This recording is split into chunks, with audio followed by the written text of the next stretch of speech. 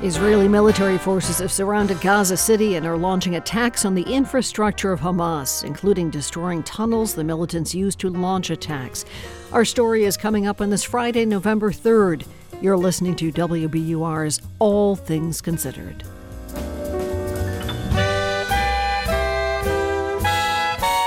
I'm Lisa Mullins. Also coming up, Cornell University cancels classes to acknowledge the extraordinary stress its campus has been under as a student is accused of making violent anti-Semitic threats against Jewish people. After an off-duty pilot tried to crash an Alaska airline flight, many pilots and mental health professionals are calling for the FAA to update its protocol around mental health issues.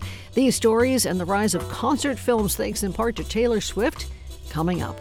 It's 4:01. News headlines and Wall Street numbers are next.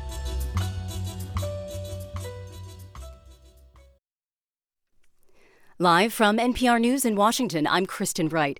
Secretary of State Antony Blinken is in Israel pushing for a humanitarian pause in the fighting between Israel and Hamas to allow for more aid to get into Gaza and for more Americans and other foreign nationals to get out of the besieged territory. It is very important that when it comes to the protection of civilians who are caught in the crossfire of Hamas's making, that everything be done to protect them and to bring assistance to those who so desperately need it. Blinken met with Prime Minister Benjamin Netanyahu and says he emphasized the need for the protection of civilians in Gaza and in the West Bank. The Israeli military has encircled Gaza City, separating its main urban center from the rest of the territory. NPR's Greg Myrie reports. With its overwhelming firepower, Israel's infantry and armored vehicles have surrounded Gaza City. Hamas is fighting back, and Israel's military says it's waging face-to-face battles. Israel launched the ground operation a week ago in response to the Hamas attack on October 7th. It's increasingly clear Israel will focus its troops on northern Gaza in general and Gaza City in particular. Israel has repeatedly told Palestinian civilians to go to the southern part of the territory. Israel's military says more than 20 of its soldiers have been killed over the past week. Hamas has not announced casualty figures. Greg Myrie, NPR News, Tel Aviv. Former President Donald Trump has asked a federal appeals court to lift the gag order issued against him in his election interference case. Trump wants the restrictions put on pause while his appeal plays out in court. NPR's Ryan Lucas reports. A U.S. District Court judge imposed the gag order last month, barring Trump from making public statements targeting prosecutors, court staff, and likely witnesses. Trump appealed. Now his attorneys are asking the D.C. Circuit Court of Appeals to lift the restrictions while it considers his appeal. In his new filing, Trump's lawyers say no court in American history has imposed a gag order on a criminal defendant who is actively campaigning for public office, let alone a leading candidate for president. They argue that the gag order violates the First Amendment, and they deny that Trump's public comments threaten the administration of justice. They want the appeals court to rule on the request by November 10th. If that ruling goes against Trump, they suggest they will appeal to the Supreme Court. Ryan Lucas, NPR News. Separately, in Trump's New York civil fraud case, a judge is now issuing a limited gag order, barring all lawyers involved in the trial from making public statements about confidential communications. Testimony from Trump's sons wrapped today in New York, with Eric Trump saying he relied on accountants and attorneys to ensure the accuracy of financial documents. Donald Trump is expected to take the stand on Monday.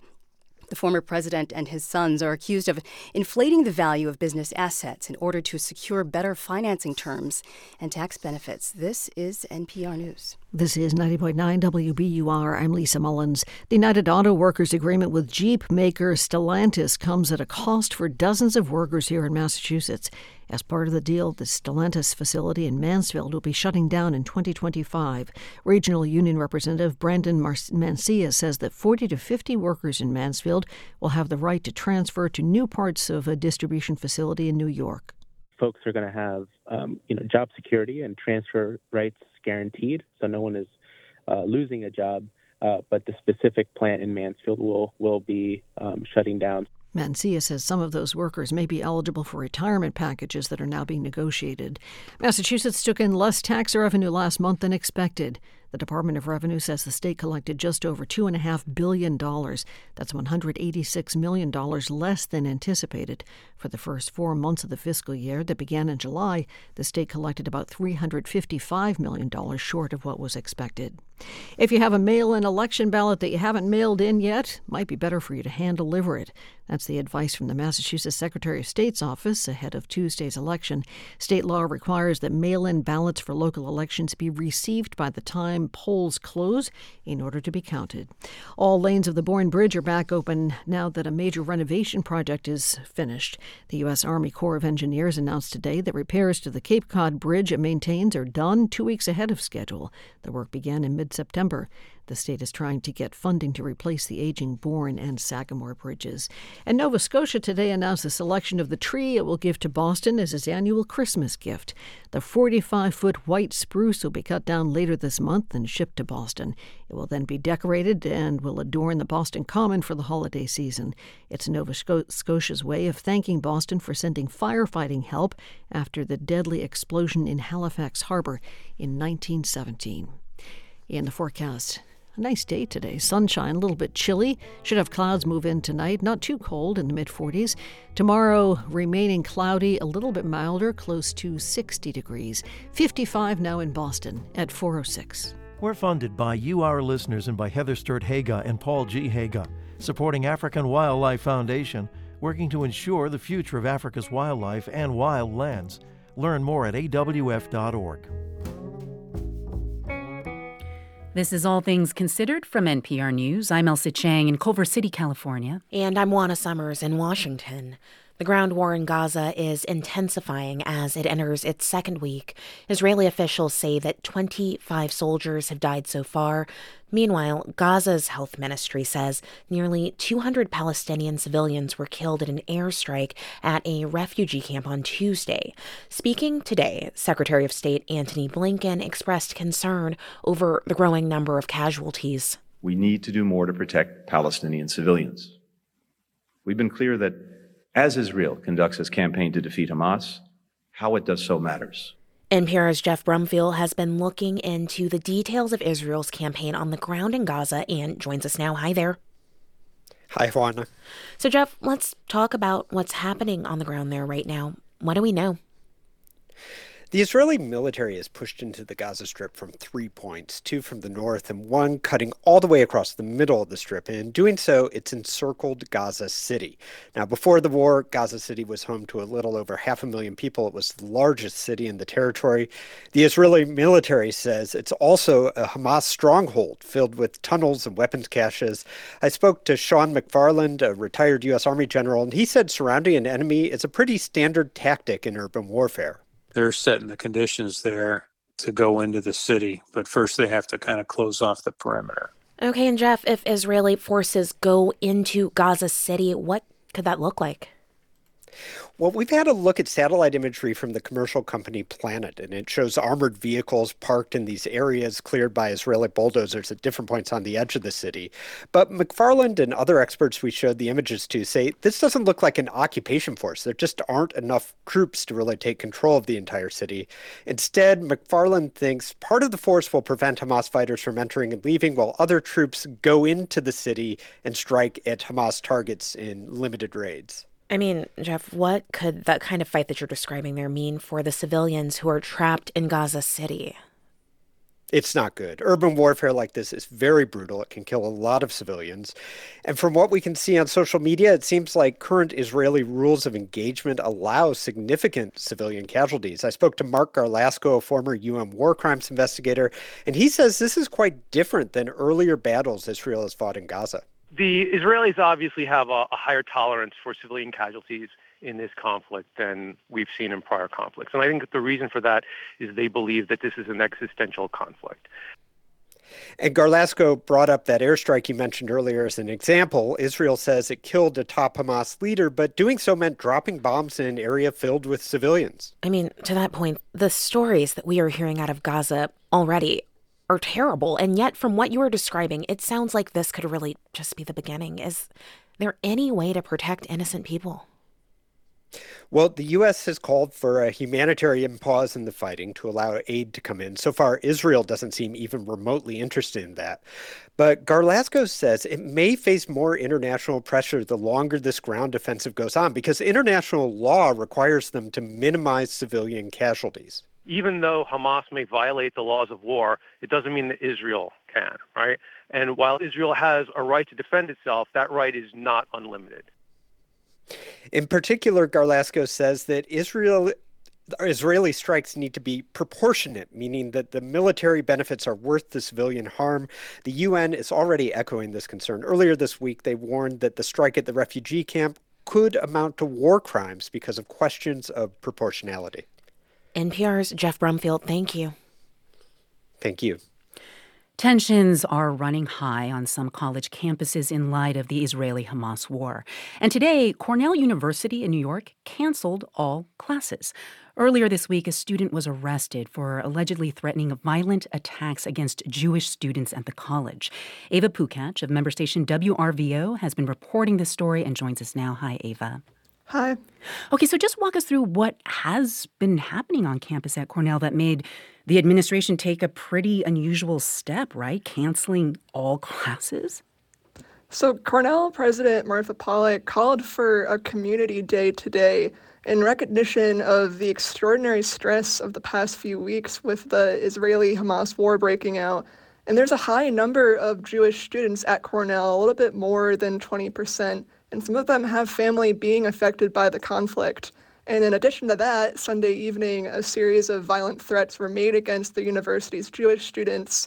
And one message specifically targeted 104 West, the university's kosher dining hall, run by the Center for Jewish Living. The suspect, Patrick Dye, allegedly said he was going to shoot up that building. Dye is a 21-year-old student, and he was arrested Tuesday. What's been the reaction so far of the students on campus? Like, what are you hearing from them? So there had been earlier rallies on campus in support of Palestinians and Israelis, but this latest incident at Cornell has made some students fearful. There's been an increased police presence on campus since the threats were made. Earlier today, I spoke with Molly Goldstein. She's the president of the Center for Jewish Living at Cornell.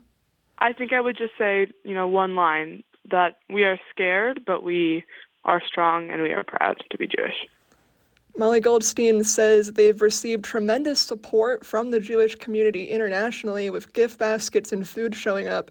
She mentioned they had 200 students and some faculty members who came to the center last night to show their support. And she says they're doing well and are not going to hide just because of hate. Well, I know that the governor in New York, Kathy Hochul, I know that she visited the campus, has talked about the situation throughout this week. Tell us what she's been saying. Hochul says hate speech and anti-Semitism is on the rise and says the state of New York is not going to tolerate that. She says it's not just a problem at Cornell, but it's growing on a number of campuses and seen most acutely in the City University of New York. She asked a former chief judge of the state to conduct a study of anti-Semitic incidents at CUNY schools to see if policies or procedures need to be changed to help curb hate speech. And she hopes the recommendations could provide a roadmap for other universities in the state, and has called this a reckoning for New Yorkers. I'm calling on New Yorkers to stand up for each other. When you see a fellow student being harassed, stand up for them, intercede, help them. Let them know that that person does not represent our values as New Yorkers. And what do we know about the investigation of the student who was arrested earlier this week for threatening Jewish students? What's going on there? Patrick Dye appeared in federal court in Syracuse Wednesday. The most he spoke was to say, "Yes, Your Honor." And because it was initial appearance, he did not enter a plea. And he's being held without bail, and his next court appearance is set for November 15th. That is Ava Pukach of WRVO. Thank you so much, Ava. You're welcome. Instant ramen noodles have long been a staple for Americans short on time or cash, or just for anyone who likes an easy treat like me.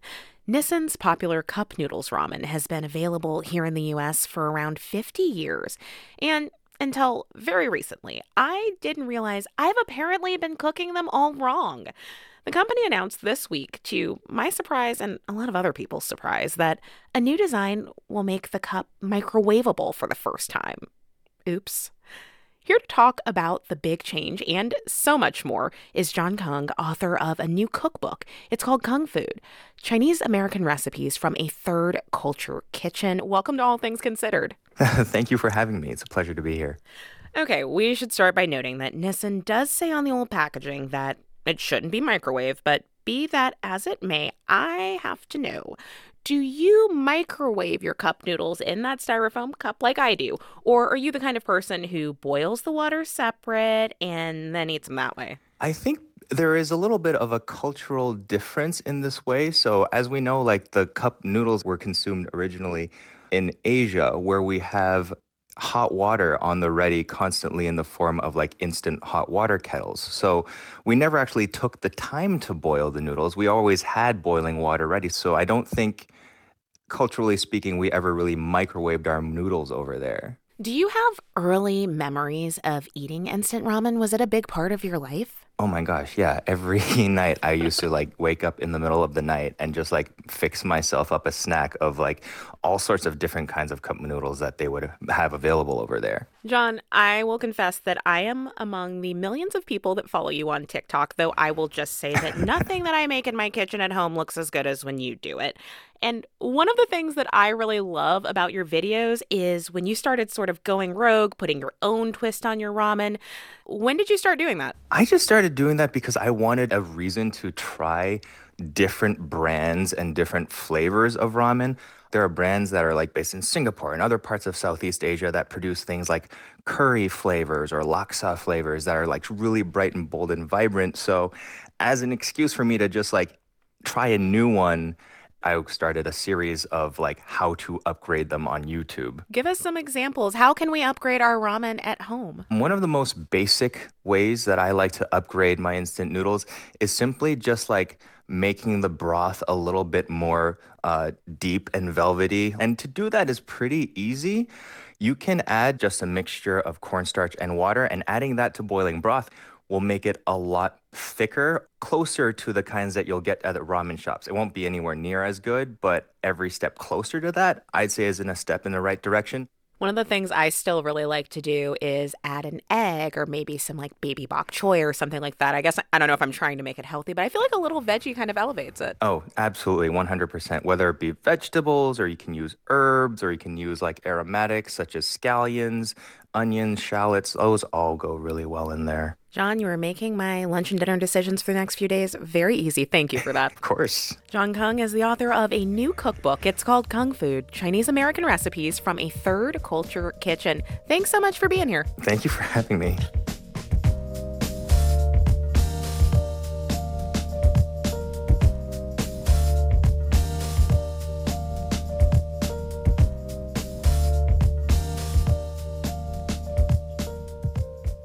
You're listening to All Things Considered from NPR News. And thanks for listening to 90.9 WBUR. I'm Lisa Mullins. President Biden and the First Lady are in Lewiston, Maine right now, meeting with the survivors and the victims' families of last week's mass shooting.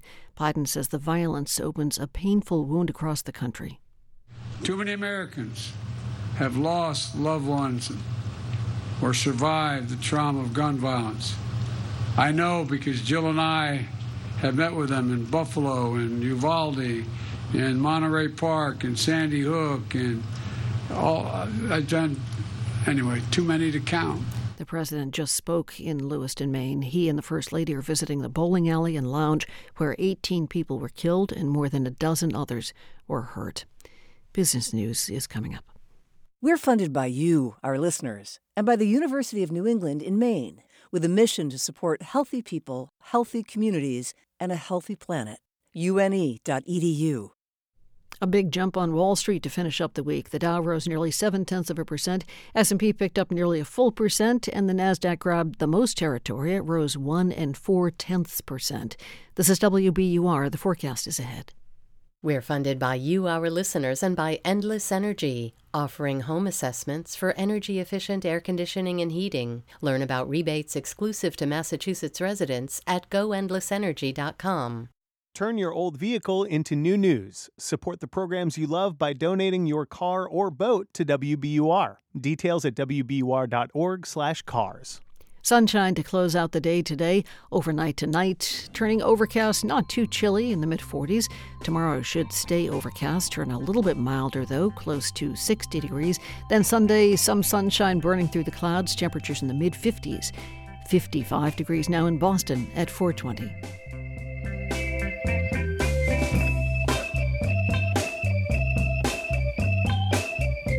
Support for NPR comes from this station and from Amgen, a biotechnology company working to fight the world's toughest diseases. In a new era of human health, Amgen is dedicated to accelerating the pace of change to push beyond what's known today. From Procter & Gamble, maker of Metamucil, a fiber supplement containing psyllium, a plant-based fiber for trapping and removing waste in the digestive system, designed to be taken every day. More at metamucil.com. And from the Doris Duke Foundation. From NPR News, this is All Things Considered. I'm Juana Summers. And I'm Elsa Chang. It is the highest-grossing concert tour of 2023. Welcome to the Eras Tour! Taylor Swift's massive global tour is still going, and she's on track to break Elton John's record for the highest-grossing tour of all time. But you know another thing bringing in mega bucks for Swift? The nearly 3-hour-long concert film of her tour out last month. It's already grossed more than $200 million worldwide.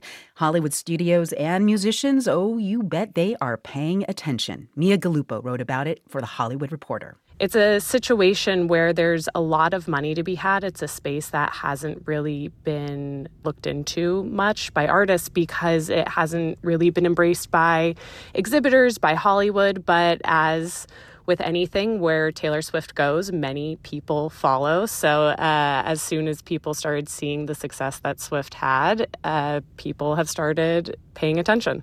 Well, Beyonce is going to be coming out with her own concert film next month, right? So I'm just thinking, yeah, okay, she is also a huge global economic force like Taylor Swift. I guess my question is there even space for smaller, lesser-known artists to come out with concert films? Or do you have to be a mega huge star to draw people out to theaters? No, you don't have to be, this Beyonce or Taylor Swift level star, which, are two of the top recording artists of all time. I was talking to the head of the National Association of Theater Owners. He made a great comparison where just as at the summer box office you see the blockbusters, the Marvels of the world, you also see those independent films that still make a lot of money. Well, what about artists who are no longer alive? Like, I noticed you wrote in your piece there might be a 1970s David Bowie concert film coming to theaters soon. How big of a draw is archival stuff like that these days? A really interesting thing happened recently with the film Stop Making Sense, which is the Talking Heads film that was recently re-released by A24. 60% of that opening weekend audience was actually under the age of 35, which means that the majority of that audience that was going to see that film wasn't even born when the Talking Heads were a band. They had disbanded by that point. So it's really fascinating, and that movie did incredibly well at the box office. So there is this market there, which exhibitors are trying to say, please make more of this type of film, because audiences, as evidenced by something like Stop Making Sense or Taylor Swift, are going to show up to the theaters. But are these new concert films that are coming out more of the same? Because, way before Taylor, there was already a pretty large canon of concert films from Aretha Franklin to Led Zeppelin, from Prince to the Talking Heads, as you mentioned. Is there anything that sets Taylor Swift's film apart that maybe would signal a new direction for this whole genre? Yes, definitely. One of my sources who has been in the concert and live performance film space for a long while said a very interesting thing, which was concert films were ruined by poor execution. The technology just wasn't there. It was a situation where you set up 3 cameras, you were looking at the stage, and that's not a very cinematic experience. Yeah. For the Eras Tour, which filmed over multiple nights at her SoFi Stadium tour here in Los Angeles, it employed a small armada of cameras and cameramen.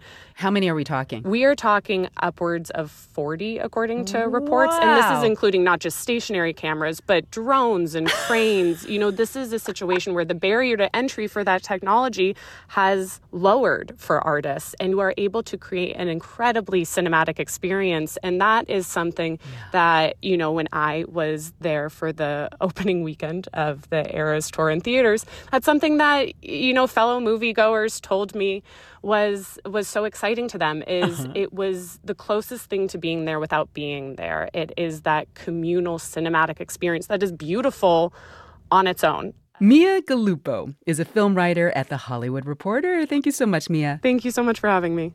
The Paramount Plus anthology series Lawman, Bass Reeves is out this Sunday with its first installment. It chronicles the adventures of one of the first black men to serve as a deputy U.S. Marshal west of the Mississippi.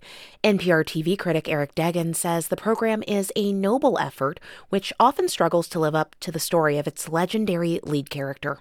Lawman Bass Reeves should have started with a scene like this one, deep in the third episode, where Reeves is already a marshal taking a prisoner to jail when he gets in a deadly argument with the white man who is supposed to be his assistant, also known as a posse man. You think another white posse man's gonna ride out with you?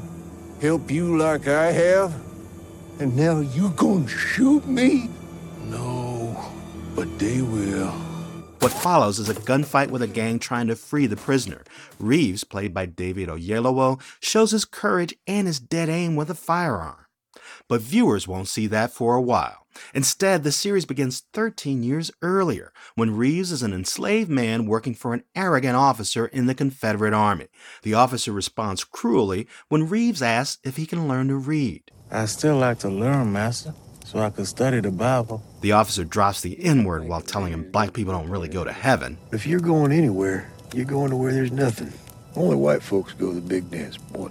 And later, the officer suggests they play a card game where the prize is Reeves' freedom. But when Reeves sees the officer cheat... I played a queen of hearts. I had it. There's only one queen of hearts in this deck. Reeves loses his temper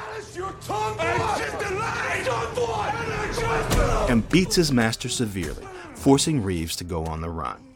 This long preamble keeps us from what we really want to watch, our hero as a bold lawman, reenacting the triumphs of the real-life Bass Reeves, who reportedly arrested 3,000 criminals during the late 1800s. This series takes way too long to build his legend, showing how Reeves spent time living with Native Americans and then as a failed farmer before becoming a marshal, and yet we don't see other important moments from his past, like how he learned how to shoot and fight so well, or why he's so independent at a time when people of color were so oppressed. One hint we get is that he's devoutly religious, as he explains when another marshal, played by Dennis Quaid, needles him for his beliefs. You still believe in the Lord that let you spend half your life in chains? Man made those chains. It was God who gave me the hope to believe in the future without him. Oyelowo plays Reeves as a man of few words, with empathy for people of color, but his lack of words makes space for long speeches from know-it-all white guys played by ace character actors like Quaid and Donald Sutherland as the judge who hires him as a marshal. I was encouraged to hire you for the color of your skin, because the Indians would listen to someone like you. But that's not why I called you in. I need a man with a good gun and a straight spine. You up for the task? I wouldn't be sitting here in my Sunday best if I wasn't. As a black man who loves Westerns, I've complained for many years about the lack of a great film or TV show about Reeves, whose exploits some say inspired the fictional Lone Ranger character. But the 4 episodes of Paramount Plus's series I've seen so far fall short. Trying so hard to be a modern Western epic, they often forget to be entertaining, turning one of the Old West's most compelling figures into a virtuous cipher in the process. I'm Eric Deggans.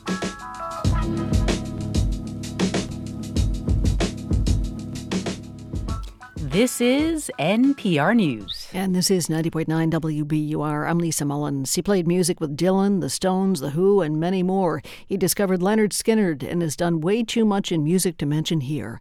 Tonight, Al Cooper of Somerville is finally getting inducted into the Rock and Roll Hall of Fame. We'll talk with him. That's coming up on WBUR.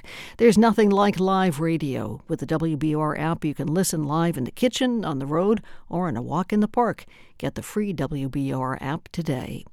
Sunshine now, but clouds should move in just in time for the weekend. Tonight, cloudy, windy, a little bit milder than it has been, around the mid-40s. Tomorrow, overcast and slightly milder in the upper 50s. Sunday should bring a mix of clouds and sunshine around the mid-50s. 55 degrees now in Boston. The time is 4:30. We are funded by you, our listeners, and by Fresh City Kitchen, now accepting orders and helping you plan for your holiday catering needs. Learn more at freshcitykitchen.com. And the Boston Philharmonic Youth Orchestra. Benjamin Zander leads Wagner, Hindemith, and Brahms this Sunday, November 5th. bostonphil.org. Cher has a confession about her voice. I'm not a Cher fan. I'm pretty good on stage, though, and I'm really funny, but not a big fan. Well, plenty of people are. Cher on her music and her first ever Christmas album. That and all the latest news Saturday on Weekend Edition from NPR News. Tomorrow morning at 8 on 90.9 WBUR. Live from NPR News in Culver City, California, I'm Dwayne Brown. The U.S. Secretary of State is in the Mideast for a fourth time since the October 7th attack by Hamas on Israel that killed 1,400 Israelis. The Gaza Health Ministry says more than 9,000 Palestinians, many of them children, have been killed in Israel's counterattack against Hamas militants. Speaking in Tel Aviv, Secretary Blinken urged Israel to allow more humanitarian aid into Gaza and to do more to protect civilians in its war with Hamas. We need to do more to protect Palestinian civilians. We've been clear that as Israel conducts its campaign to defeat Hamas, how it does so matters. It matters because it's the right and lawful thing to do. It matters because failure to do so plays into the hands of Hamas and other terror groups. Israel's prime minister says there will be no ceasefire until Hamas releases more than 240 hostages. Blinken says he will be talking to regional leaders in Amman, Jordan this weekend about how to contain the conflict and get more aid into Gaza. Federal agents have raided the home of a key fundraiser for New York City Mayor Eric Adams as part of an investigation into whether he received illegal foreign donations. Early Thursday morning, Eric Adams was on a flight to Washington, D.C. to meet with lawmakers and White House officials. But within a couple hours, he was on his way back home to, quote, address a matter. The New York Times reports that the FBI raid of the Brooklyn home of Brianna Suggs is part of a larger investigation into whether the mayor's campaign conspired with the Turkish government to get illegal donations. The FBI is also reportedly looking into a construction company in Brooklyn and a small Turkish-owned university based in D.C. Adams has said he has not been contacted by any law enforcement agency. You're listening to NPR News. This is 90.9 WBUR. I'm Lisa Mullins. President Biden and the First Lady Jill have finished meeting with the survivors and families of the victims of last week's mass shooting in Lewiston, Maine. Just a few moments ago, Biden spoke about the need for stronger gun laws. Because regardless of our politics, this is about protecting our freedom to go to a bowling alley, a restaurant, a school, a church, without being shot and killed. The president and first lady went to the bowling alley and lounge where 18 people were killed and more than a dozen others hurt. Former Massachusetts Governor Michael Dukakis turns 90 today. As WBUR's Amanda Beeland reports, the state is still trying to comply with a housing law Governor Dukakis signed some 40 years ago. Phil Johnston served as the Secretary of Human Services under the governor. His term started in 1984, just after Dukakis signed the Right to Shelter law. It guarantees housing for families who need it. When we started, there were exactly 3 state-funded shelters in Massachusetts. When we left office 8 years later, there were 105. And I was very proud to work for him. Johnston says Dukakis is the most decent human being and the best public servant he's ever met. He says he'll be known in the years to come for both. For 90.9 WBUR, I'm Amanda Beeland. Governor Maura Healey has capped the number of families that will be helped under the law. She says the state does not have the resources to meet the demand. Police are looking for whoever is responsible for killing a man inside his home in Sharon. 62-year-old Brad Larson was found dead last night by a relative. Sharon's police chief says there appears to be no obvious threat to the neighborhood or to the town. This is WBUR. We're funded by you, our listeners, and by Office of the Massachusetts State Treasurer. Check to see if you have unclaimed property at findmassmoney.gov. And Science Club for Girls, growing the 4% of Black and Latina female scientists and engineers and transforming the face of STEM. Donate at scienceclubforgirls.org. Sunshine this afternoon, clouds tonight, winds pick up, temperatures should fall to about the mid-40s, not too chilly tonight. Then for tomorrow, the gray will stay. Temperatures head up toward 60 degrees. Sunday pulling back to the mid-50s with partly sunny skies, still some clouds around. This is WBUR, it's 4:35. Support for NPR comes from this station and from Focus Features presenting The Holdovers. Paul Giamatti reunites with director Alexander Payne for the first time since Sideways. In select theaters today, everywhere November 10th. From Procter & Gamble, maker of Nervive Nerve Relief. Nervive is designed to reduce occasional nerve aches, weakness, and discomfort in hands or feet due to aging. Learn more at nervivehealth.com. And from listeners like you who donate to this NPR station. From NPR News, this is All Things Considered. I'm Juana Summers. And I'm Elsa Chang. When the movie Everything Everywhere All at Once came out last year, it made history. And the Oscar goes to Everything Everywhere All at Once.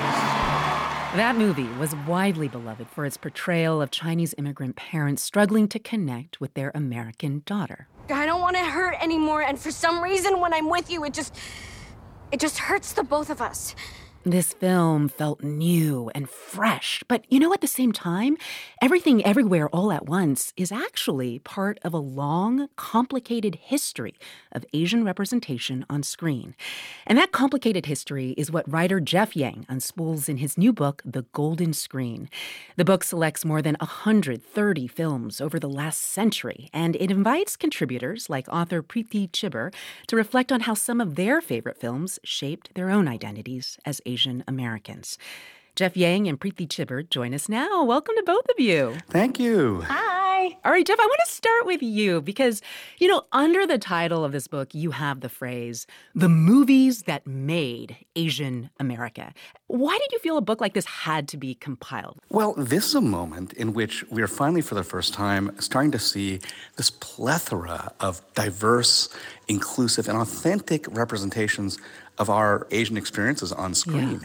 Yeah. Even when you're kind of playing a little snippet of Everything Everywhere All at Once, winning the Oscar, I almost cheered out loud. I know. And the book is sort of like a cheer out loud. I hear you talk about how a book like this gives us an opportunity to cheer. But Jeff, I noticed that you included films in this book that were beloved to some people, maybe are still beloved, but that peddled pretty flat, offensive representations of Asian people, like Lost in Translation, for example. You are a movie star. Yes. Yes, movie, I should be doing movies. Yeah, but and the Rat Pack. You know Rat Pack? Rat Pack? Rat Pack, yes, please. When we talk about being made, it's not just pleasant experiences that help make us. Remember, for almost half a century, you couldn't see Asian images played by Asian people on screen for much of that time. I mean, they were in yellowface. Yeah. Our response to those images, the ways that we processed or metabolized the sense of being othered by the screen, those are things that we still have to contend with as Asian Americans. But then there were also movies that you included that defied Asian American stereotypes, which were awesome, like Harold and Kumar Go to White Castle. Preeti, you write about this very movie. What did you love about how this particular film rebelled against the usual depictions of Asians? It was wild. I was in college when this movie came out, and I was intensely grappling with the fact that I was not good at science. I had my whole life was I'm going to be a doctor, not because I wanted to, but all my uncles were doctor, all so many aunties. Yeah. And so I was I went pre-med, and then I was oh, I'm bad at this. And Kal Penn, he was already a household name because he'd been in this indie movie called American Desi that all the Indian kids had passed around. And so there was already that connection. And then he plays this character who doesn't want to be a doctor. Do you actually believe, after the way you've just behaved, that I would ever even consider recommending you for admission? No. I'm going to be honest with you. The only reason I'm applying is so my dad will keep paying for my apartment. I really don't have a desire to go to med school. The number of Indian American kids I saw in media, I could count on one hand. And then to see one who wasn't a stereotype was mind-boggling. You know what's interesting is that in this book, which is about movies that made Asian America, not all the movies are from America. Jeff, you include foreign films that were produced all over Asia. Tell us, why were they important to include in the story you wanted to tell about Asian America? For me, watching kung fu movies in double feature theaters in Chinatown was the first time I saw Asian heroes who were saving the day, who were getting the girl. I loved action movies in America. I aspired to be the white actors who were on screen. But when I actually for the first time got to see people who shared some aspects of my life and my world, that was the first time I felt like something new was possible. Yeah. Preeti, is there like a beloved Bollywood film that you saw having an important influence on the way Hollywood started telling stories about Indian people? See, Bollywood's the biggest film industry in the world, is what we always say, right? But I feel like Bollywood cinema was seen as sort of gimmicky or not necessarily a valid art form for a long, long time. And it's something I grew up with. Like, it wasn't like Tom Cruise or Brad Pitt. It was like, I'm going to marry Amir Khan because Dil was my favorite movie when I was 5, which is this ridiculous romance with wonderful music.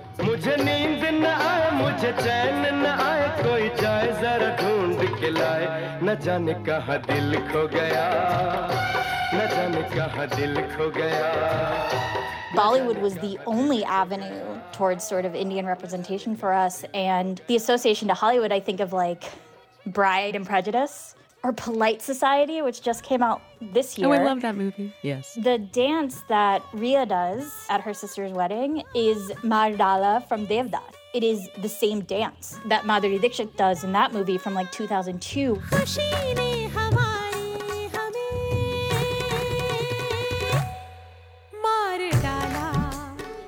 My entire family like sat up and was like, wait a minute, is she really going to do the dance? Because we knew what it was. It was referencing our cultural community in this like wonderful, wonderful way. So I think the influence of Bollywood is much more recent in Hollywood than when I was little for a multitude of reasons. But it was such a huge part of our community that all I wanted to do was like share it with everybody I knew. Yeah. I feel like so much of what we've been talking about is just waiting for a really long time. Like, it took so long after Joy Luck Club to see another Hollywood movie star an all-Asian cast speaking mostly in English. It took 25 years with Crazy Rich Asians. And the breakthrough was, oh my God, here's a film where almost everyone has an Asian face and speaks English. Whoa. But then there was a new breakthrough with Everything Everywhere All at Once. That movie made room for the weird Asians. That's what one of the writers and directors, Daniel Kwan, said in your book. So let me ask you this. What would you like to see be the next breakthrough for Asian American cinema? To not have to have a sharp intake of breath every single time a new Asian or Asian American film comes to the screen, right? We don't want to worry about whether it's going to be successful or represent us well. And I think we're kind of getting there. We finally arrived at the era where Asian Americans can be mediocre.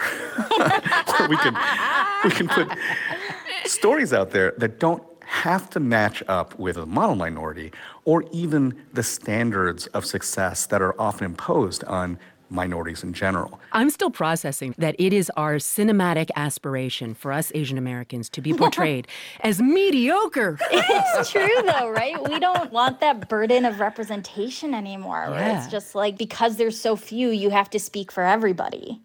Being able to recognize that creators from our community can make film or create art that doesn't have to be associated with identity is something that I think could be very exciting. The character just happens to be Asian. Exactly. It allows that character to exist in addition to that part of themselves. Preeti Chibber and Jeff Yang. The new book is called The Golden Screen, The Movies That Made Asian America. Thank you to both of you so much. Thank you. Thank you so much, Elsa.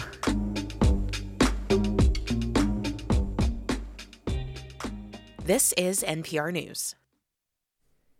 The National Transportation Safety Board is calling on the Federal Aviation Administration to reform mental health rules for pilots. That is after an off-duty pilot was accused of trying to shut down the engines during a Horizon Air flight in the midst of what his family describes as a mental health crisis. Oregon Public Broadcasting's Jonathan Levinson reports.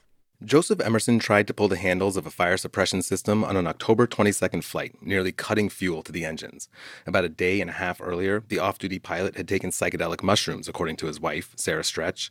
But those typically last about 6 hours. Between a friend's death, enormous pressure at work, training on a new aircraft, and stress at home from being gone so much, Stretch says he had been depressed for several months. We would have arguments because I don't understand the stress that he's going through. Stretch says she asked him if he could talk to somebody, maybe take medication to help with his depression. He's like, Sarah, I can't be out of work. We have to pay our mortgage. Like, if I go do that, I have to go through all these other hoops. Like, we can't afford to do that. The FAA relies on pilots to self-report mental health issues, and if they do, they might lose their medical clearance required to fly. To regain that clearance, pilots must see FAA-approved specialists, pass a battery of tests, and often have to submit their therapist notes for review, says Dr. Brent Blue. He evaluates pilots and issues flight medical clearances. It is not an easy process for them to get back into the cockpit. 2 pilots at major U.S. airlines spoke to NPR on the condition of anonymity, fearing that speaking openly about their mental health struggles could have negative impacts on their careers. One said they started to feel better after 6 weeks on antidepressants, but that it took 3 years for their paperwork to be approved and for them to start flying again. Here's Blue. The process is very time-consuming and very expensive, and insurance will not pay for it because it's an FAA issue. The other pilot told NPR they were able to get on disability while waiting for approval to fly again, but it was just 50% of their salary. Blue says the FAA's medical clearance system doesn't incentivize pilots to seek help. It sort of encourages pilots not to disclose any kind of mental health problem because of the onerous evaluations the FAA requires. Dr. William Hoffman is a former aviation medical examiner who has studied healthcare avoidance among pilots. He acknowledges the process to get re-cleared is slow, expensive, and onerous, but he says, the FAA absolutely is due credit. In the last couple of years, they've made many positive steps forward as it relates to mental health. Before 2010, the agency didn't allow pilots to take any antidepressants. Now there's a list of approved drugs. While it's short, Hoffman says the agency has added to it, and he says they've sped up the process to get pilots with mild symptoms back flying. He adds that it's a misconception among many pilots that depression or anxiety are career enders. You can absolutely be a pilot and be participating in talk therapy or have a diagnosis of a mental health condition. Blue says the FAA's progress has been incremental and their rules are out of step with contemporary medicine. But he says changes could carry potential liability if the FAA let someone with mental health issues fly and there was an accident. The FAA is so worried about a smoking hole in the ground. In a statement, an FAA spokesperson said the agency encourages pilots to seek treatment and has invested resources to eliminate the stigma around mental health. The National Transportation Safety Board announced Thursday it plans to hold a discussion on mental health in aviation. They investigate transportation incidents and make safety recommendations. Joseph Emerson, meanwhile, is in pretrial detention in Oregon. His wife, Sarah Stretch, says he had no intention of hurting himself or anyone else. The day before he flew home, he texted a friend to make lunch plans. Just before boarding, he texted her. Can we just sit on the couch and cuddle and watch TV when we get home? He faces 83 charges of attempted murder in Oregon State Court and 1 federal charge of interfering with flight crew members. For NPR News, I'm Jonathan Levinson in Portland.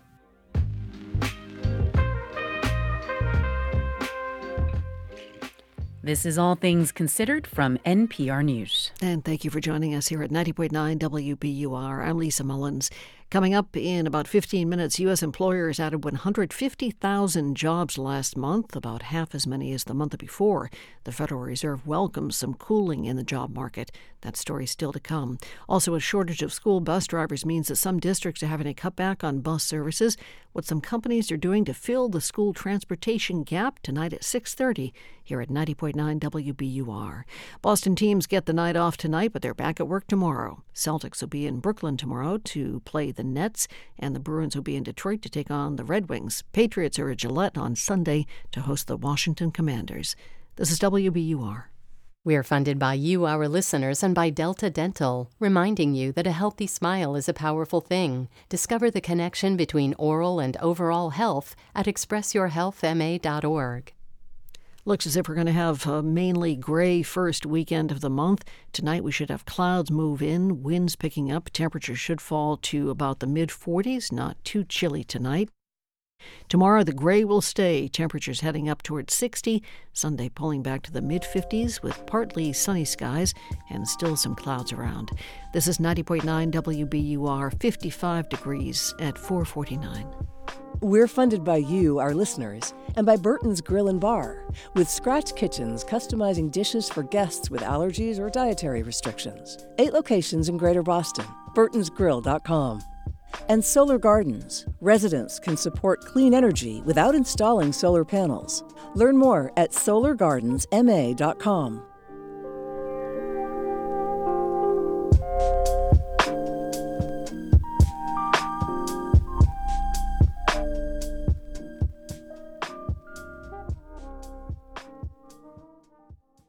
On last week's Wait, Alonzo Bowden pointed out how important it is to live your life so that you never, ever get mentioned on our show. You know how bad a first date is when it becomes a news story? I'm Peter Sagal. It's too late for all the people we'll be talking about on this week's news quiz. That's Wait, Don't Tell Me from NPR. Saturday and now Sunday at 10 on 90.9 WBUR. This is WBUR's All Things Considered. I'm Lisa Mullins. Tonight, musician Al Kooper will formally get his due. He'll be inducted into the Rock and Roll Hall of Fame and honored for his musical excellence. And what could be more excellent than this?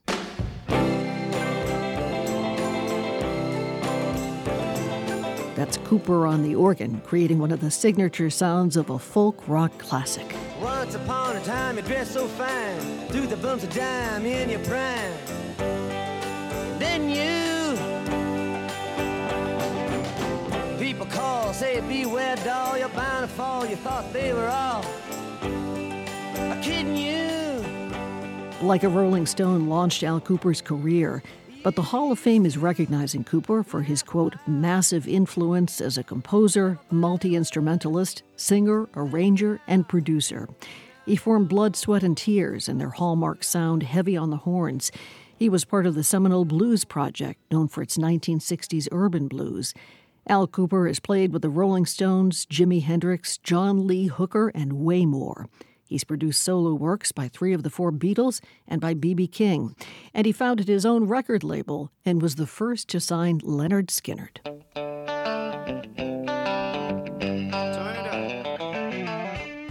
Al Kooper is now 79 years old and lives in Somerville. His fans think he's long overdue for the Hall of Fame. He says he's surprised and honored. His first hit came when he was 21 years old. It was 1965, and he co-wrote the pop tune This Diamond Ring, made famous by Gary Lewis and the Playboys.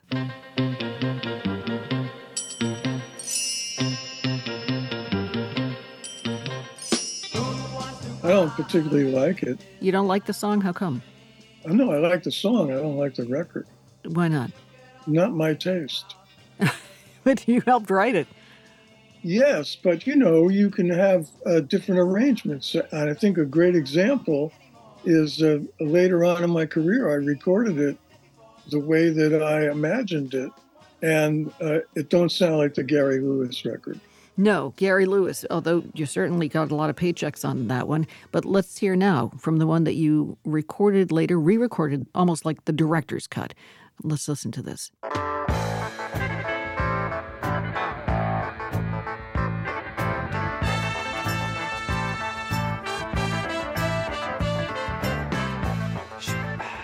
What is it about this one that makes it the Al Kooper version? It's just R&B. It's not screaming like the Gary Lewis record. I'm white, I'm white, I'm white.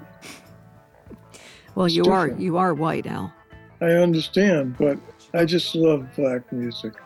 Kooper listened to black DJ Jocko Henderson on the radio when he was growing up in Brooklyn.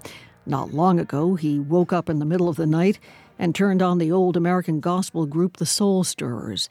But Kooper's contributions to the American music scene, the ones that put him on the map, are in folk rock. The story of how he maneuvered his way into the studio when Bob Dylan was recording Like a Rolling Stone in 1965 is vintage. The producer invited Kooper to come to the control room to watch. Kooper was 21 years old and brought his guitar just in case. And so I got there early, and I was sitting in the studio, and Dylan came in with a guitar player, and he sat down and started warming up. And I said, I don't have a chance here. My plan isn't going to work. But then Dylan decided the organ player should move to the piano. So they had to mic the piano, and that took 15, 20 minutes. So while they were doing that, they gave the musicians a break, and I went out in the studio and sat down at the organ because I was ambitious. Yes, you were very ambitious. And you sat down at the organ as if you had been invited, which you hadn't, but they sure liked what you did. We should say it was a Hammond organ.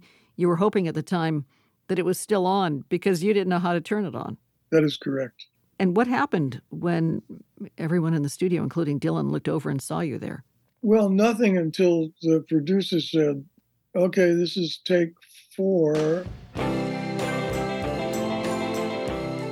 That was kind of, in many ways, my start. And it became copied. Oh, yeah. I ended up playing on the rest of the album. So a lot of people heard it. And then people called me because they wanted that sound. Al Kooper became so sought after. In 1969, the Rolling Stones had him play organ and piano on You Can't Always Get What You Want. They let him listen to an early take. He thought the opening of the song needed something. So on his own, he recorded the French horn, and they used it.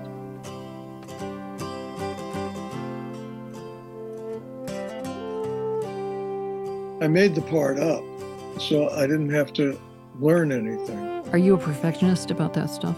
Well, when I'm playing for the Rolling Stones, yes. And it is so beautiful. I've always wondered, when you turn on the radio now, if you listen to the radio, and I hope you do, or go into a store and you hear yourself, what do you think? I laugh. How come? I had it inside me to do these things, but all I was missing was the opportunity. It's such a great, rich life. Al Kooper, thank you, and congratulations. Oh, thank you. You can't always get what you want. Al Kooper, Somerville resident, gets inducted into the Rock and Roll Hall of Fame tonight. But if you try sometimes, well, you might find you get what you need.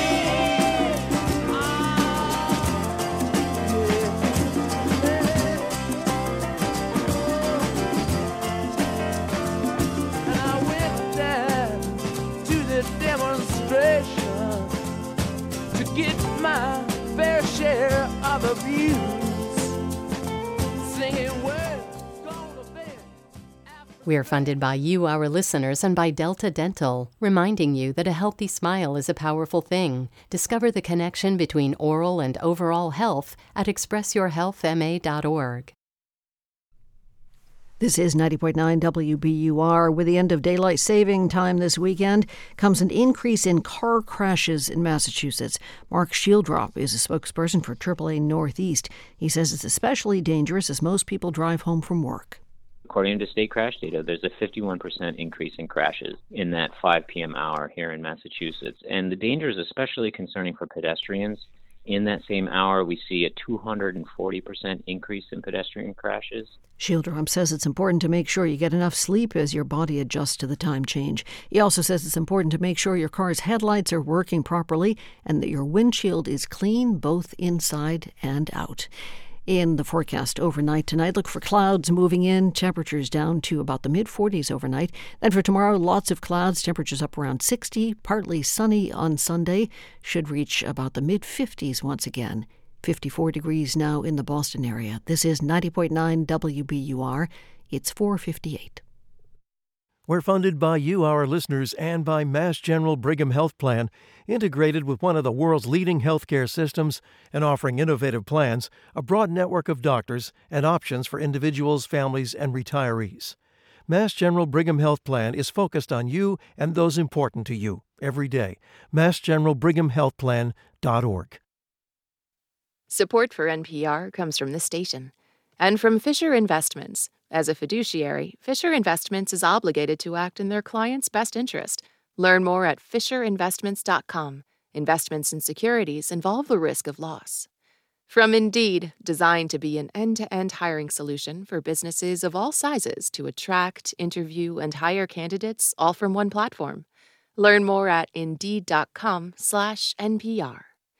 From Participant, who brought audiences spotlight, presenting Radical, based on the true story of a middle school teacher in a Mexican town inspiring students to dream.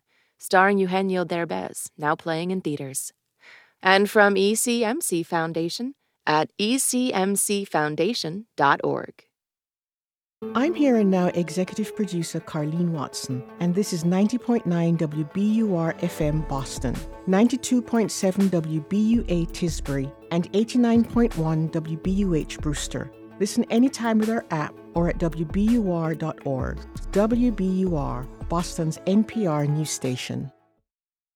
Today, the leader of Hezbollah north of Israel commented on the Israel-Hamas war and supported Hamas. One expert says that's part of the strategy. Hezbollah is going to let the situation along the border with northern Israel be tense, but it will not boil over into full-scale war. This is All Things Considered. I'm Lisa Mullins. Coming up, the implications of Hezbollah's support of Hamas. After a natural disaster, search and rescue dogs play a critical role in locating people. Experts say the key lies in the shape of the dogs' noses. They just have a much larger surface area that's able to detect odorant molecules. So they're just pre-wired for odor processing in a way that our brains aren't. More on how rescue dogs are recruited and trained coming up. Also, actress-director Meg Ryan about her new movie in which former lovers get snowed in at an airport. It's 5:01. News headlines are next.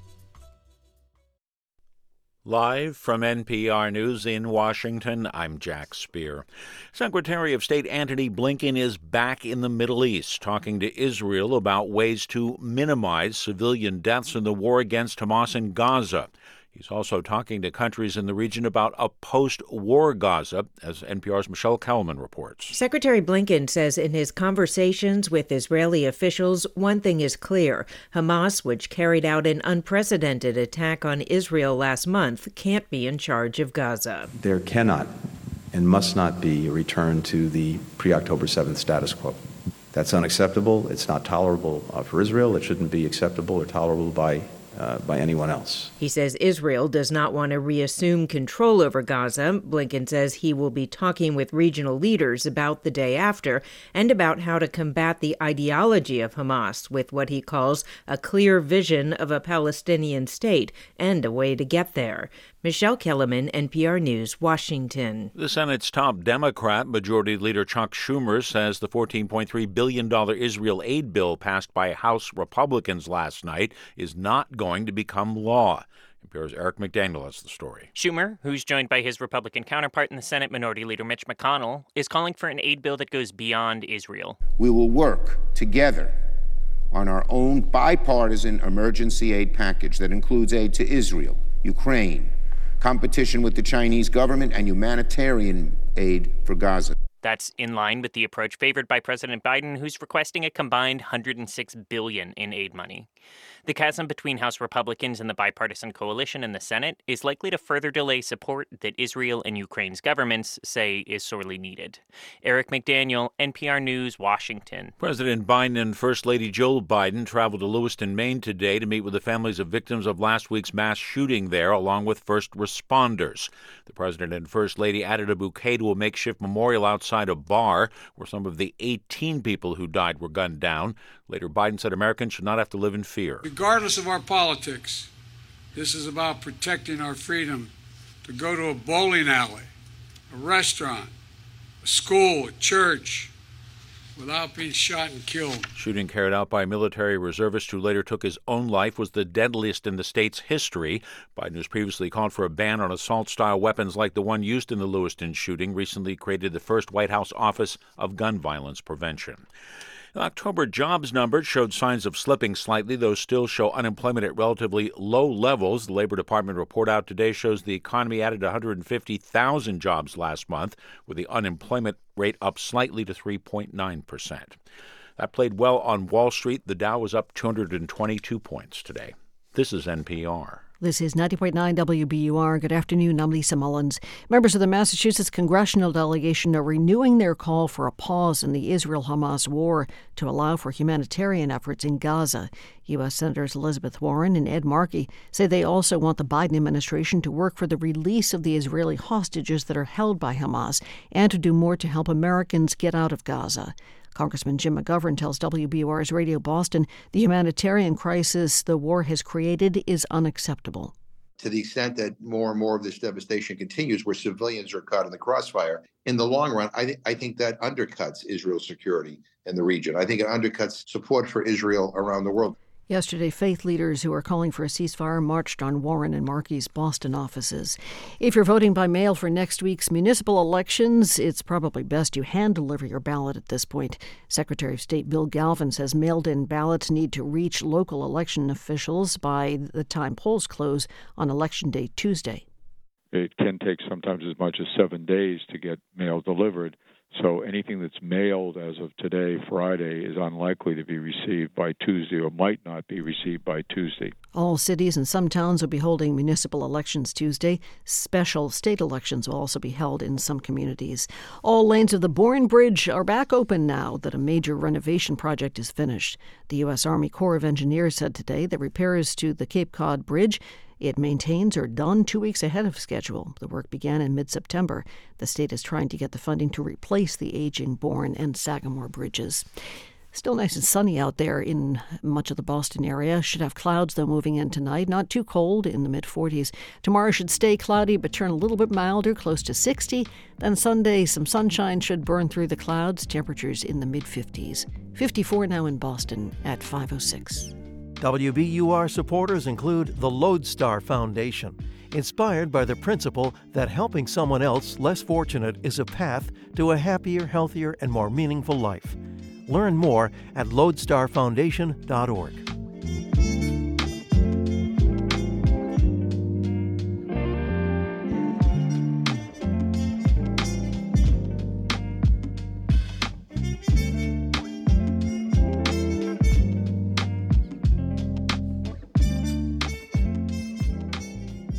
This is All Things Considered from NPR News.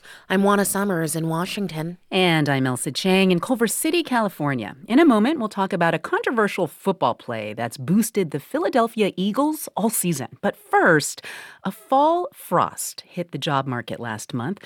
After a sizzling September, hiring cooled considerably in October. U.S. employers added 150,000 jobs during the month, and that is about half the pace of the month before. NPR's Scott Horsley joins us now with the details. Hey, Scott. Hi, Elsa. Okay, so what's behind the slowdown? Well, part of it reflects the fallout from the auto workers' strike, which has now been tentatively resolved. The manufacturing sector showed a loss of 35,000 jobs last month. Almost all those were auto jobs or parts suppliers. So presumably next month's report will show all those folks back at work, assuming the tentative UAW contracts with Ford, Stellantis, and General Motors are ratified. Mm-hmm. We also continue to see some fallout from the Hollywood actors' strike, which is now in its fourth month. Yeah. The movie business shed another 5,000 jobs in October, and it's down about 44,000 jobs since May when the writers went on strike. Even if you set aside those labor disputes, though, the economy would have added about 190,000 jobs in October, which is a solid number, but it's still a significant slowdown from that blockbuster month in September. Interesting. Well, what's happening with unemployment these days? The unemployment rate inched up last month to 3.9%. That's still very low. It's been under 4% now for 21 months in a row, which is the longest streak like that in more than 50 years. There are signs, though, of a little more slack in the job market. Hours worked were down last month. Wages grew more slowly than in the previous months. Julia Pollack, who's chief economist at the job search website ZipRecruiter, notes that over the last 3 months, wages have been rising at an annual rate of only about 3.2%. She says as long as wage growth stays in that range, it should take some pressure off inflation, and that would be reassuring for the Federal Reserve. So that's a very, very cool number there, and that should make the Fed feel quite confident and comfortable with its decision this week to pause rate hikes.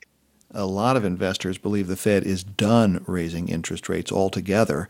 That has the stock market on a tear this week. The Dow Jones Industrial Average rose more than 200 points today, and it's up a whopping 5% for the week. Huh. Well, let me ask you this, Scott.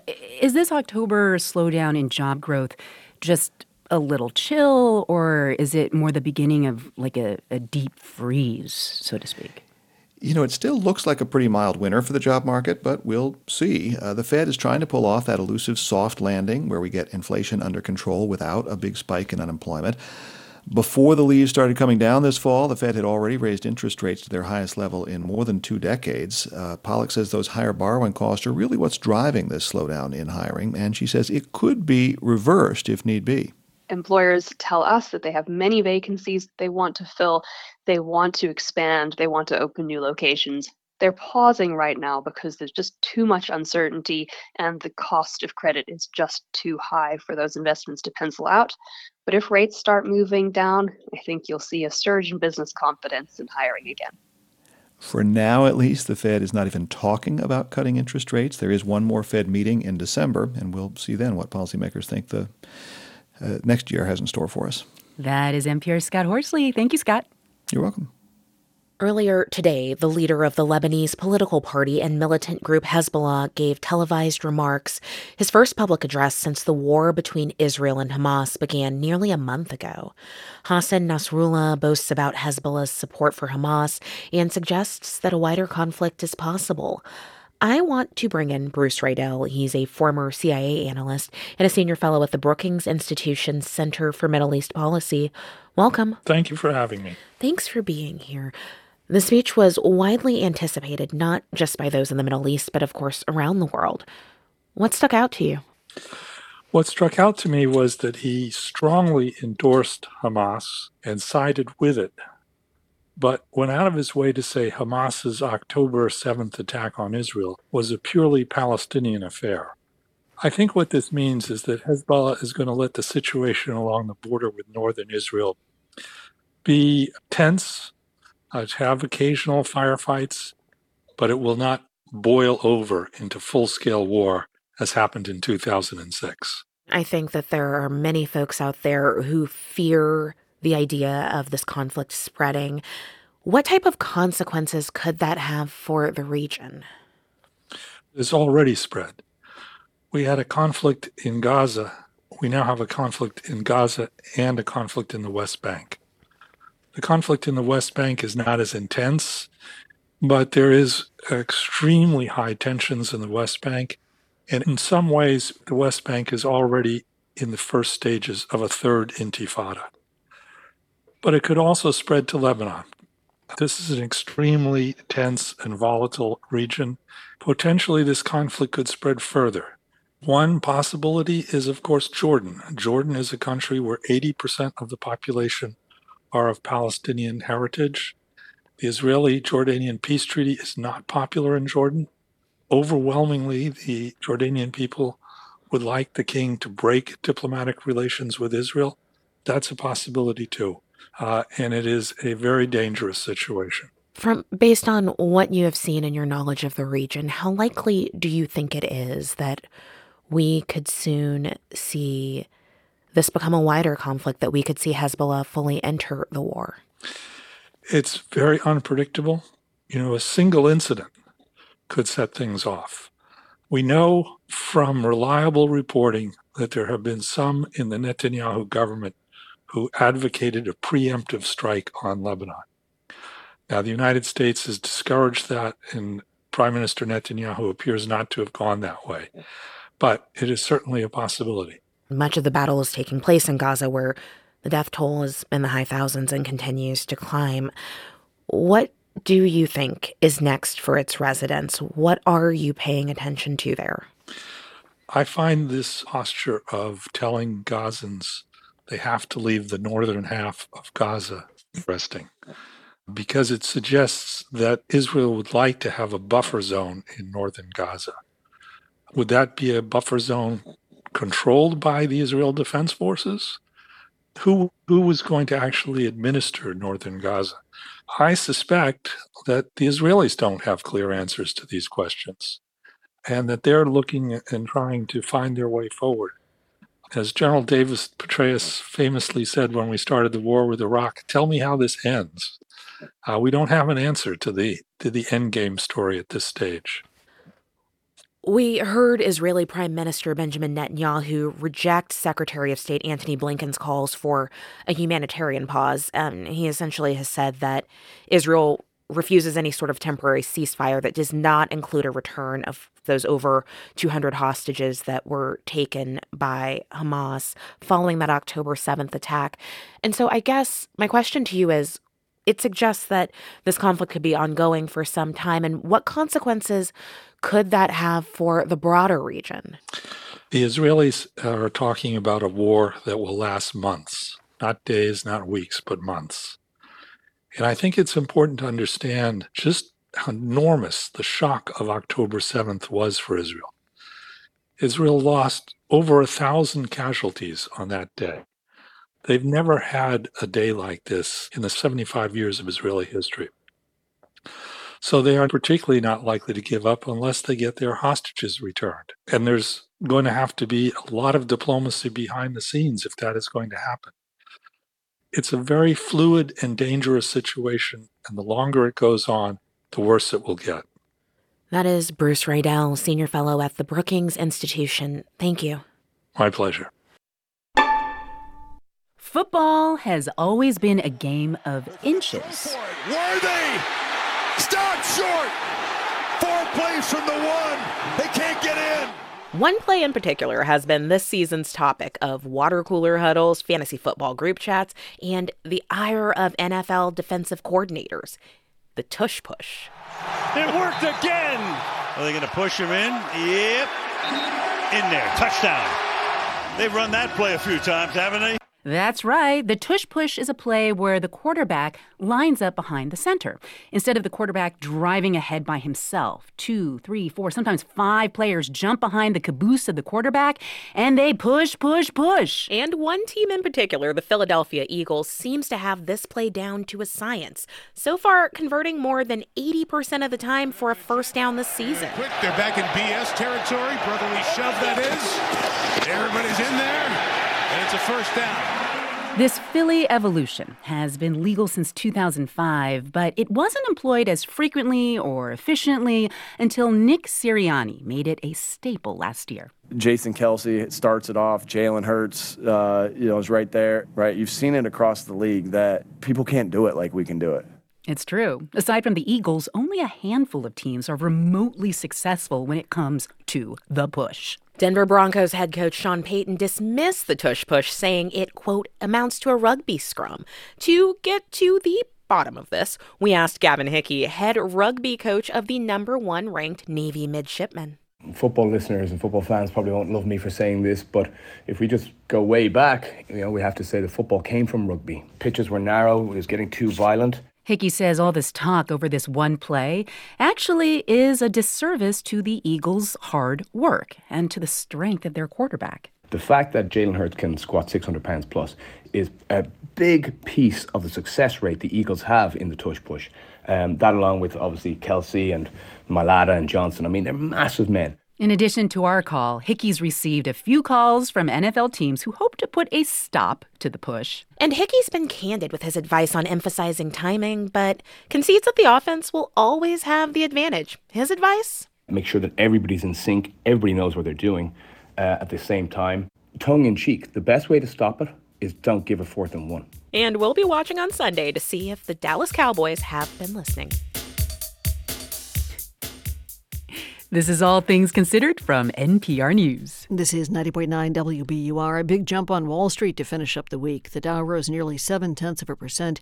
S&P picked up nearly a full percent, and the Nasdaq grabbed the most territory. It rose 1 4/10%.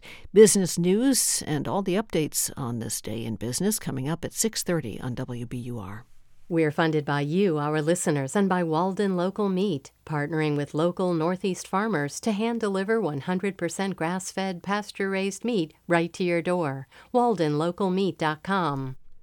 The bipartisan infrastructure law isn't just building projects for people. It includes $200 to restore native fish habitat to help species better weather climate change. That story is coming up on WBUR. In more business, the average price of home heating oil in the state is still on the way down. The latest State Department of Energy Resources survey has the average statewide price at $4.12 a gallon. That's 16 cents a gallon lower than last week, 45 cents lower than this time last year. It's 5:19. We're funded by you, our listeners, and by Burton's Grill and Bar with modern American cuisine and craft cocktails for family meals, business lunches, drinks with friends, and group events. Gluten-free and kids menus available too. And MathWorks, creators of MATLAB and Simulink, sponsoring Discovery Museum's more than 2,500 traveling science workshops for Massachusetts schools. Turn your old car into new news. Support the programming you love by donating your vehicle to WBUR. Learn how at wbur.org/cars. A nice evening ahead, then clouds should move in just in time for the weekend. Tonight, cloudy, windy, a little bit milder than it has been, around the mid-40s. Tomorrow, overcast and slightly milder in the upper 50s. Sunday should bring a mix of sunshine and clouds around the mid-50s, and as of now, it's looking like it should be dry throughout this weekend. This is WBUR. It's 5:20. Support for NPR comes from this station. And from Dataiku, a platform for everyday AI, dedicated to helping teams move beyond the lab to build generative AI applications at enterprise scale. DATAIKU.com. And from BritBox with Payback, a new original crime thriller from the creator of Line of Duty and Bodyguard, starring Grantchester's Morgan Christie and Ozark's Peter Mullen. Streaming at BritBox.com/NPR. This is NPR. From NPR News, this is All Things Considered. I'm Elsa Chang. And I'm Juana Summers. Meg Ryan is the romantic comedy icon who could also be your best friend, who you might also fall in love with. The first time we met, we hated each other. No, you didn't hate me. I hated you. The second time we met, you didn't even remember me. I did too. I remembered you. The third time we met, we became friends. We were friends for a long time. When Harry Met Sally has a happily ever after, a staple feature of the rom-com genre. But Meg Ryan's newest film, which she directs and stars in, goes beyond that, to imagine what happens later when a couple revisits what drove them apart, decades after their split. You left. You let go. This behavior, this is exactly why we broke up. So basically, my personality. P.S. This is not at all how I imagine our reunion. Oh, you imagine this? That's David Duchovny as Bill and Ryan as Willa. Despite the character's romantic history, Meg Ryan told me what happens later isn't really a rom-com. This is really a love story with romantic comedy elements. You know, it has banter, it has some of those things, but then it takes turns I think you might not necessarily expect. Ryan took a lot of what she understands about love stories from her long professional relationship with the late writer and director Nora Ephron. She says Ephron felt the best love stories reflect the realities of the time they take place in. So it feels natural that What Happens Later features a former couple trapped in an airport together. Ryan adapted the story from a play during the COVID lockdowns. I was wondering, you know, you're locked down with one person. If you had the opportunity, would you work out some of the things you hadn't worked out in the past with an ex, or would you let that opportunity go? And so anyway, all those questions were swirling around when I first got the play. I mean, there is dialogue that I really feel like could have almost been pulled from real life conversations, like about him not connecting with his Gen Z boss, about rock music getting worse, about whether everything in society is getting worse. How much of this was drawn from real life conversations that you were having during that period? Well, once we, had the idea that he was a catastrophic thinker and she was a magical one, then we were off to the races in terms of setting up a conflict. And love stories are really about obstacles, right? So once we were able to polarize them like that, then it felt like real life could feed, a lot of the characterization.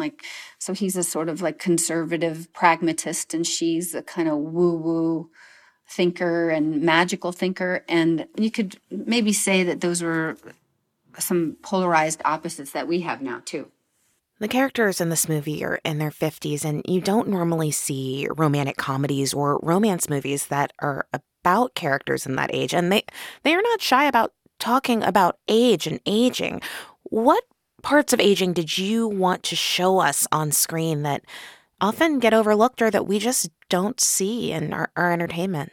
I think it's really perspective, like these two people are looking back on a life that they did not live together. And they're asking, kind of cogent questions, like summary questions about why didn't you love me enough? What did I get wrong? And their lives are a result of a lot of misunderstanding. They're reacting to each other for, these 20 years, and they haven't had their facts straight. She assumed that he was at fault and she blames him, and then she learns otherwise, right? So it isn't necessarily about aging. It's about a perspective you gain as a mature person. I read somewhere that originally you weren't planning to play Willa, but then decided to step in after a funding issue. And the energy that she has is so different than the minute detail that a director has to focus on. Are there things that you did during the production of this film that made it easier for you to shift between these two very different mindsets? It was about preparation. As a director, there's very specific stages where different things are required of you. There's pre-production, and you're super organized, and you are trying to, keep your crew inspired, have the set run in a way that it is a fun place to be, a light place to be. It's a comedy you're doing after all. You're spending all this time setting the stage. And then you have the experience acting in it, like 21 days of what felt like real freedom, especially with an actor like David, who's a real partner. And then there's this whole after, the post-production where you're handing the movie off, like in stages, to all these other artists. I cried when the movie was over. I had such a good time. And so there's a marveling and a magic through the whole thing as you pass it off to different groups of people. And I feel like you can really feel it in when you see the movie, because it unzips you a little bit, like it in terms of your heart. I want to talk a little bit about romance stories and love stories, first of all, because I love them.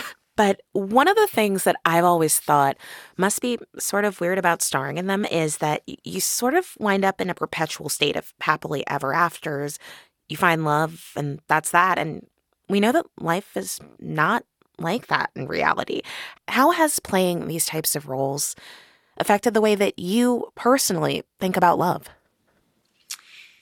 Well, I don't really think of it that way, actually, but I do think that there's a myth around happily ever after that is worthy of reexamination. And like in this case, they have an unresolvable or seemingly unresolvable back and forth. They're connecting and disconnecting and connecting and disconnecting. I've had that, so I understand that. But these guys are in a perpetual state of that, and leave it to them to mess up the end. And I kind of feel like about them that they will kind of screw it up in perpetuity. And that's the shape of how they love each other. And it's not logical. I recognize that too, that love isn't logical. This movie sort of reimagines the broken heart too. And when they first see each other in the movie, they don't want to. They don't even want to meet cute. They don't even want to meet because they know. And they knew each other long ago. There's an essence that they have in common that they'll never not have in common. So whether or not that's resolvable with a traditional happy ending, I don't think so. I think it's something different than we are used to thinking of when it comes to happily ever after. When I watched this movie, so much of it for me and what I took away was about being at peace with where you are in life and accepting what did and didn't happen for you and appreciating the things that did happen for you. And that is a peace that is not easily found. But watching this movie made me wonder if you feel in your life that you found it. I don't know. In some ways, some places, some aspects of my life, yes. I love my life right now. So, but my brother sent me this really interesting thing that Martha Graham said, that to be an artist, you're just never satisfied, that you, in fact, have a kind of divine dissatisfaction, and that is something that you can welcome because it keeps you marching and it keeps you more alive than the rest. And I feel that, and I like the company that you keep when you're with other artists who, don't have answers but have compelling questions. That's a cool place to be and a peaceful place to be, actually. Meg Ryan, her new film is What Happens Later. It's in theaters now. Thank you so much for joining us. Thank you.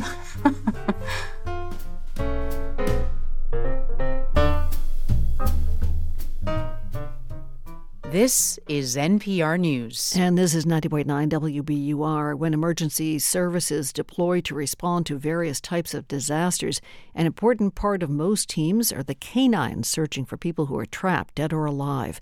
How dogs do that, coming up in about 5 minutes here at 90.9 WBUR.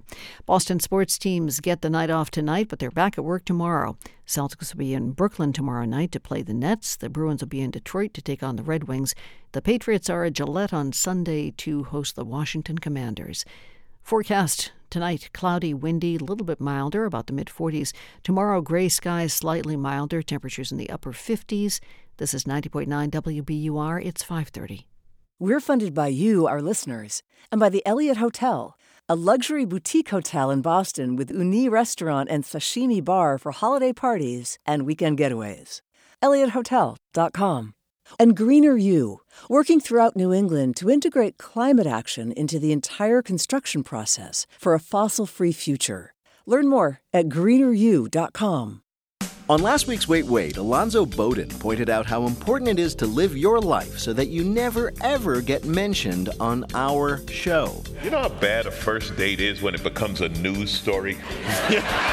I'm Peter Sagal. It's too late for all the people we'll be talking about on this week's news quiz. That's Wait, Don't Tell Me from NPR.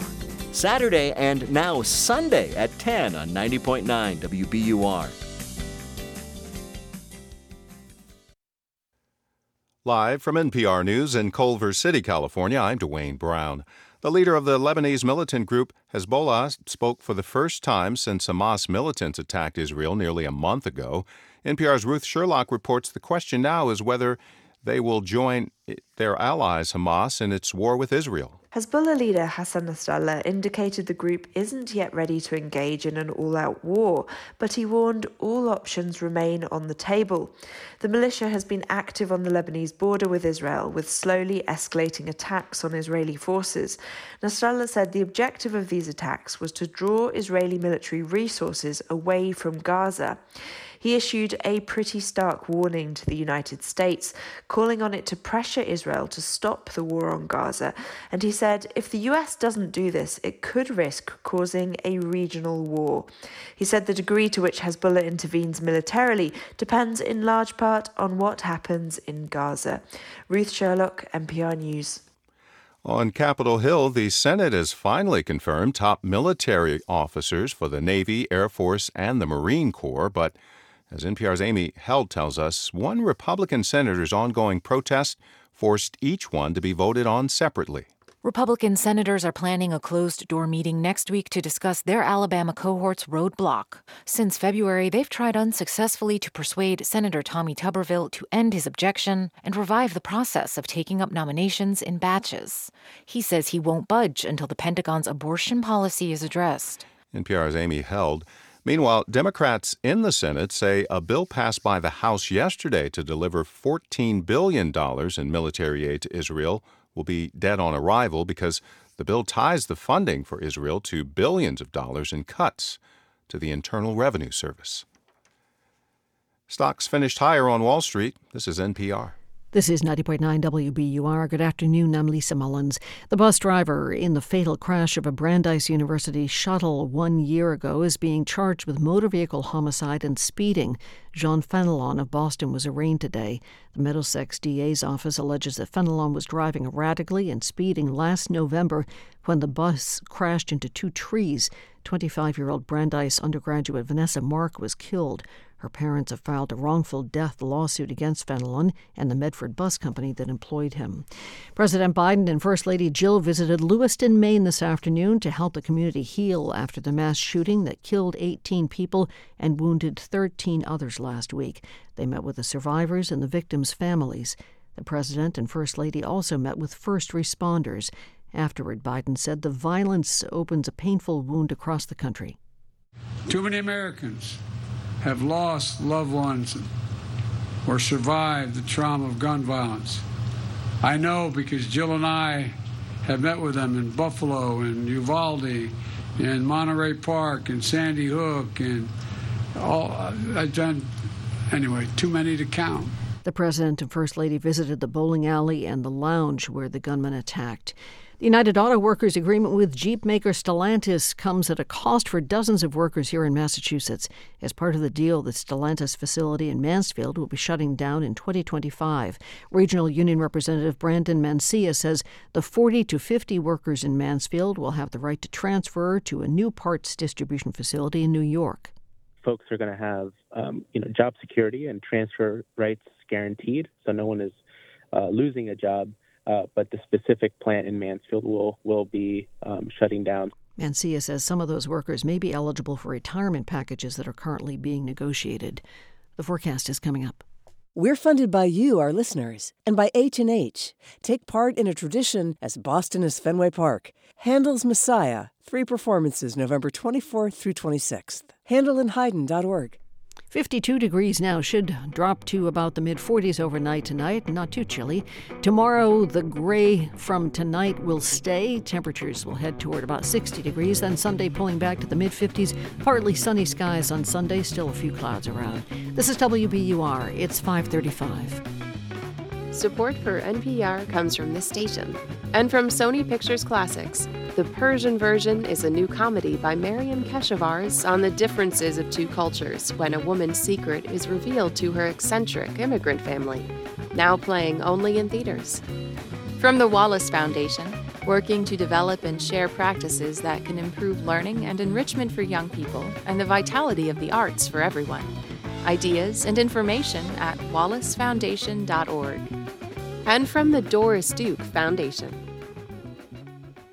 From NPR News, this is All Things Considered. I'm Juana Summers. And I'm Scott Tetroff. You want to do the ladder? Back. We'll do his least favorites, this seesaw back here. Come here. Next to a Maryland industrial yard, a black lab named Parker is working his way through an agility course. Over. Good boy. Come. Up the hill from the course, there are piles of rubble with overturned boats and busted-up buses. There are concrete and plastic tubes all over, all big enough to hide people in, which is key because Parker and dozens of other dogs look like they're having a great time, but they're here to practice a serious job: how to find people trapped after disasters. Whenever there's a hurricane or a wildfire or an earthquake or any other mass casualty event, FEMA sends teams of trained dogs in to help find people, dead or alive.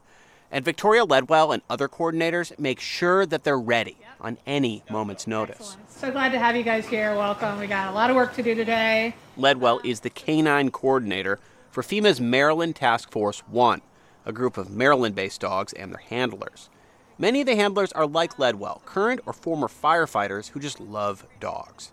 A dozen people are sitting in a circle of plastic chairs as Ledwell ticks through her checklist of updates before the training starts. A reminder about getting veterinary services. Ledwell's a handler herself. She's on to her second dog, Pasquale, after a good run with another pooch named Fonzie. We're looking for dogs who have a high nerve strength and high drive, very biddable, very smart, and... You're saying biddable? Biddable, meaning I can ask them to do a chore or a task, and they're like, yeah, I want to do that. Most of the dogs in this Maryland cohort are known as the P team. As puppies, they were all given names that start with P because they all came from the same breeder. But FEMA insists dogs can and do come from all over. And once a dog is identified with that energy and drive, the training begins. Like anything else, one step at a time. And we start to build on that. All right, you showed interest in the scent. Now we're going to see if we can get you to bark at that scent. And then we're going to reward that. And we can keep expounding on that and make it a bigger and bigger problem until they're able to not only say, okay, I'm looking for live human scent. I'm going to use my nose. I'm going to find it. Then I'm going to bark when I find it to indicate that I found it. We can do that all on the ground in a small scale, but then we can build on that. Just like any dog, the thing they're working for is a toy. So I can speak for myself at home. My Labrador Pasquale will play with every toy. I call him Pass, and he loves every toy. But when he's working, he only gets one specific toy. It's a tug. He decided that was the best toy in the world. He loves that toy. He only gets it as a reward when he's searching. So does the toy come with when they're on an actual deployment then? Yes, so toys go into pockets, you'll work in a vest, and absolutely toys come along and they get rewarded when they find their source. Some handlers are lucky their canine partners picked a toy that's easy to carry, but that's not always the case. My last dog had what we call the flying squirrel. It was like a floppy Frisbee, and it didn't fit well into pockets, but it didn't matter that it was hard for me to carry because for him that was important. You just had to make it work. I have to make it work. Dogs can latch onto the faintest scent of humans inside rubble because of their super-powered noses. And the system that allows them to smell, it's by comparison way bigger than ours. In our noses, we just have this really small area of tissue up inside our head where odorant molecules can be absorbed and recognized by our bodies. And in dogs, that's taking up a large portion of the inside of their snout. So they just have a much larger surface area that's able to detect odorant molecules. That's Erin Hecht, the director of the Canine Brains Project at Harvard. She also says the way dogs process smell allows them to search for survivors or bodies in ways that people just can't. So they're just pre-wired for odor processing in a way that our brains aren't. Dogs' heightened sense of smell helps them get the job done. But a good candidate for search and rescue has to have drive and energy. That's one reason why so many of the dogs training in Maryland are Labradors. So Pager is a urban search and rescue dog that detects live human scent. He thinks that microphone is a toy, probably. Yeah. This is Pager. He has a little bit of a different story than the other dogs, though, because he was donated to a Puppies Behind Bars program. That's Pager's handler, Joshua Kurland.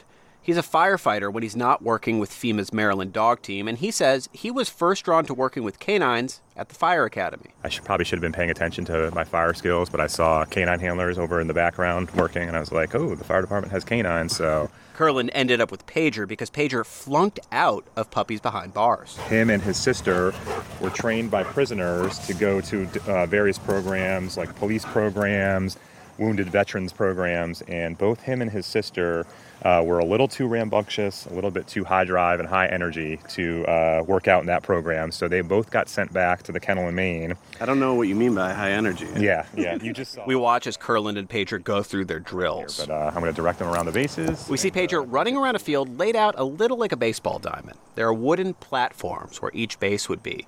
And Pager is sprinting, tongue flapping in the breeze, from platform to platform and then jumping on them and pausing. He's following Kurland's commands, allegedly. Pager, hop up! Back! Pager! Kurland says Pager's struggling with focus just a little today, but he still got the job done. Good boy. There's another regular drill called bark barrels. Ooh, and we got a dog who's warming up now. We saw them as soon as we arrived. Long, black plastic tunnels, big enough for a person to fit inside. There's 3 of them, and they all have a wooden barrier in front with a small opening, just big enough to fit a dog's snout into. Someone hides inside, but only inside one of them. You want to go to work? Come on. The dog has to figure out which barrel. Okay, they're closing me in with a piece of wood. So, producer Erica Ryan climbs into the middle one to test the skills of Parker, the first dog we had met on the agility course. All right, I'm just waiting to see who's going to come save me. Search! So, Parker immediately went to the tunnel that Eric is in. Now he's focused, he's barking, he's sniffing. Find him? Huh? Did you get him out of there? Get him. Oh, that's a good job. Now, one final drill. A simulation of what you might find after an earthquake. So this is a pretty serious simulated rubble. I mean, we've got piles of concrete here. We've got some overturned boats there. I see some broken down buses in the back. Do you use all of this for different simulations? We do. We're trying to simulate what a collapsed building would be like. And now Kurland and Pager are up to tackle the rubble. All right, Pager's on the pile. He's kind of roaming the perimeter here. Pager's struggling a little, but there are a lot of unusual smells with the crowd of people watching. So we know he's getting closer. Oh, colder. Okay, now. He just did a loop of the tube that we know somebody's in, making his way back. Oh. So he was right there, but now he has looped and gone in the other direction. Curlin and Pager keep practicing just like their teammates. Soon, dogs from around the region will come here for a certification test to see whether or not they'll qualify for another 3 years in the program. If they pass, they'll keep training. Keep practicing and waiting for the call to deploy to the next big disaster. Yes, that's a good dog. Oh, it's a good boy. Yes, that's a good dog.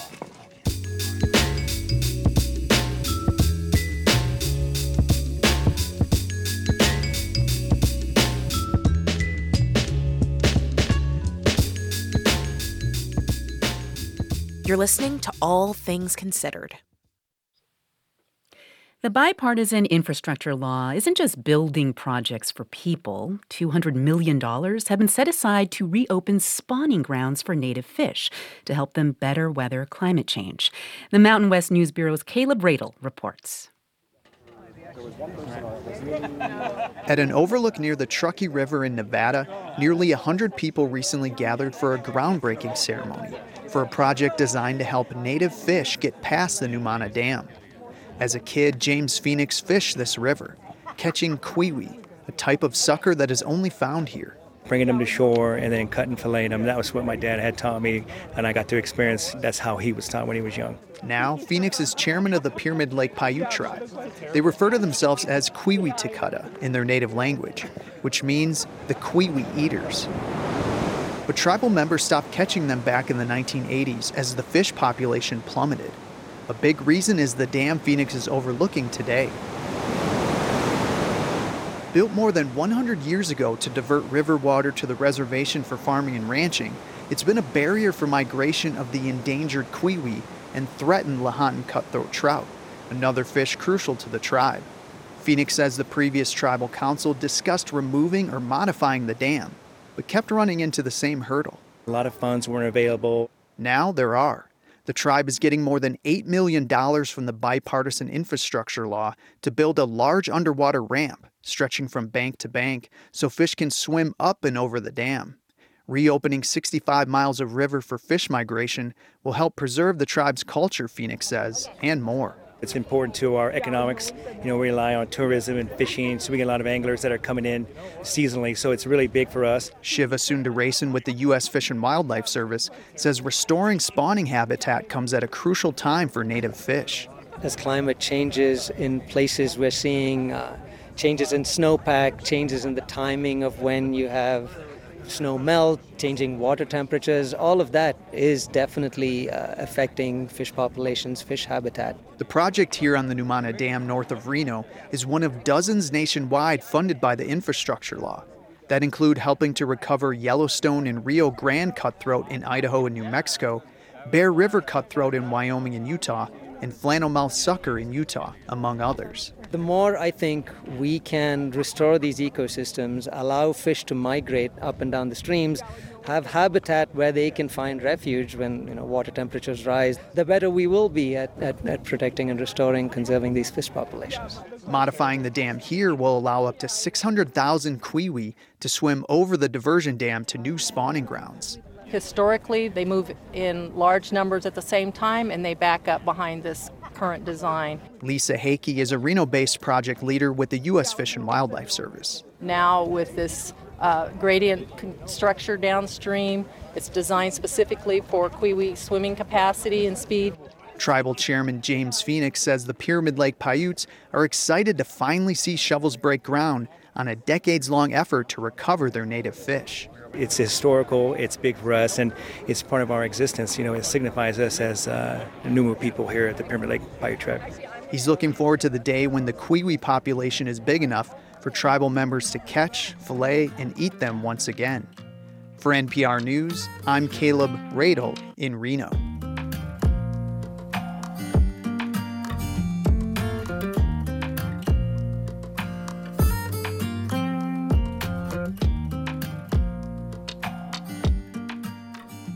You're listening to All Things Considered from NPR News.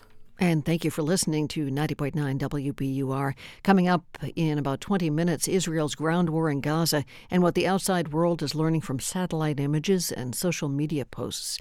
Also, a shortage of school bus drivers means some districts are having to cut back on transportation services. What some companies are doing to fill the gap, tonight at 6:30 here at 90.9 WBUR.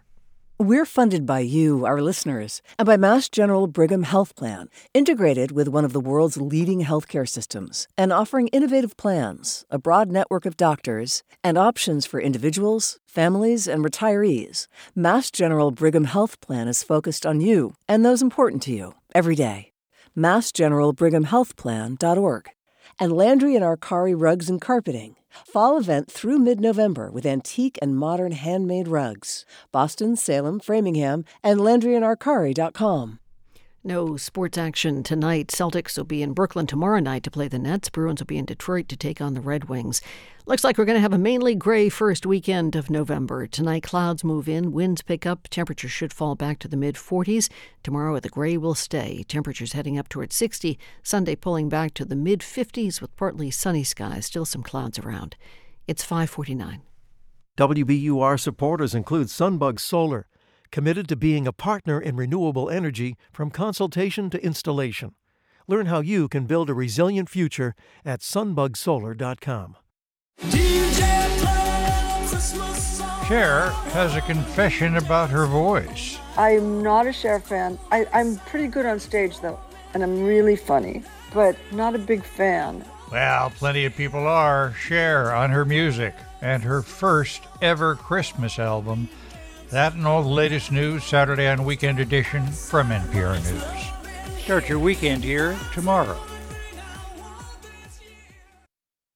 It's All Things Considered from NPR News. I'm Juana Summers. And I'm Elsa Chang. One of the fastest growing college sports is women's wrestling.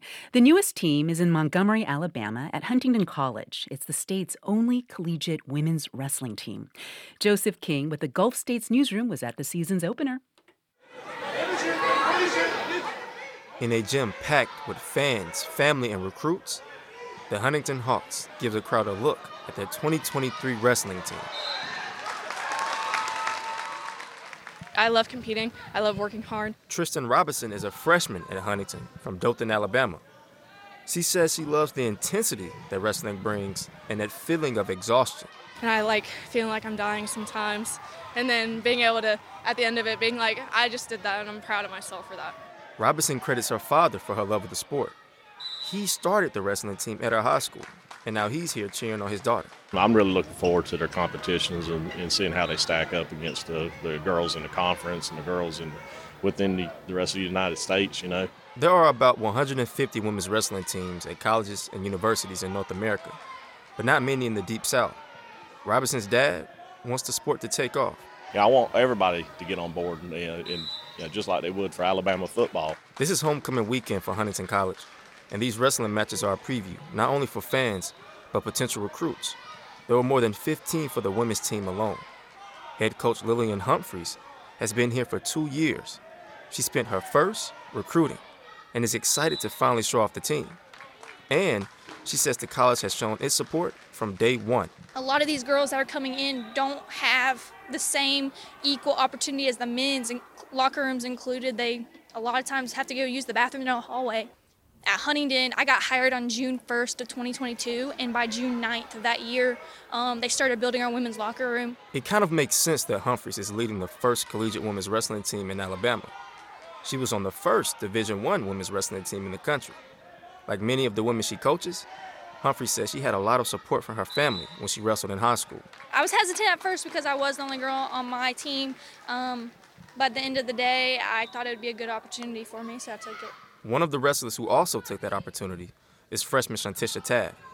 She stumbled into her love for wrestling during her senior year in high school after encouragement from her soccer coach, who turned into her wrestling coach.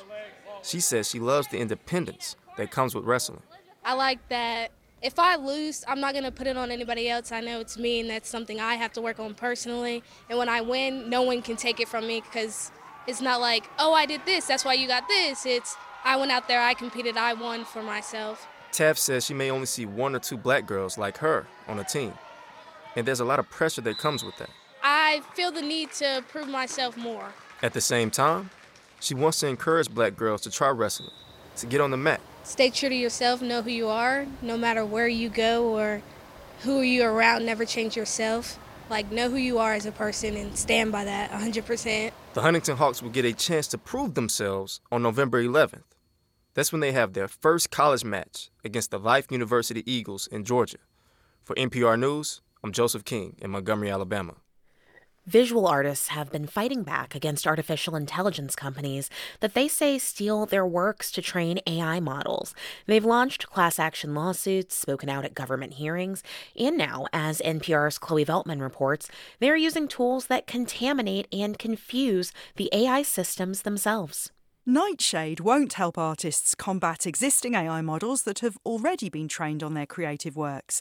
But Ben Zhao, who leads the University of Chicago team that built the soon-to-be-launched tool, says it promises to break future AI models. You can think of Nightshade as adding a small poison pill inside an artwork in such a way that it's literally trying to confuse the training model on what is actually in the image. AI models like DALL-E and Stable Diffusion usually identify images through the words used to describe them in the metadata. For instance, a picture of a dog pairs with the word dog. Zhao says Nightshade confuses this pairing by creating a mismatch between image and text. So it will take an image of a dog, alter it in subtle ways so that it still looks like a dog to you and I, except to the AI, it now looks like a cat. Zhao says he hopes Nightshade could pollute future AI models to such a degree that AI companies will be forced to stop using artists' works to create new models. I would like to bring about a world where AI has limits, guardrails, AI has ethical boundaries that are enforced by tools. Nightshade isn't the only nascent weapon in an artist's AI-disrupting arsenal. Zhao's team also recently launched Glaze. The tool subtly changes the pixels in an artwork to make it hard for an AI model to mimic a specific artist's style. And then there's spawning AI's Kuduru. It tracks scrapers' IP addresses and blocks them or sends back unwanted content. Artist Kelly McKernan says they cannot wait to get their hands on these tools. I'm just like, let's go. Let's poison the data sets. Let's do this.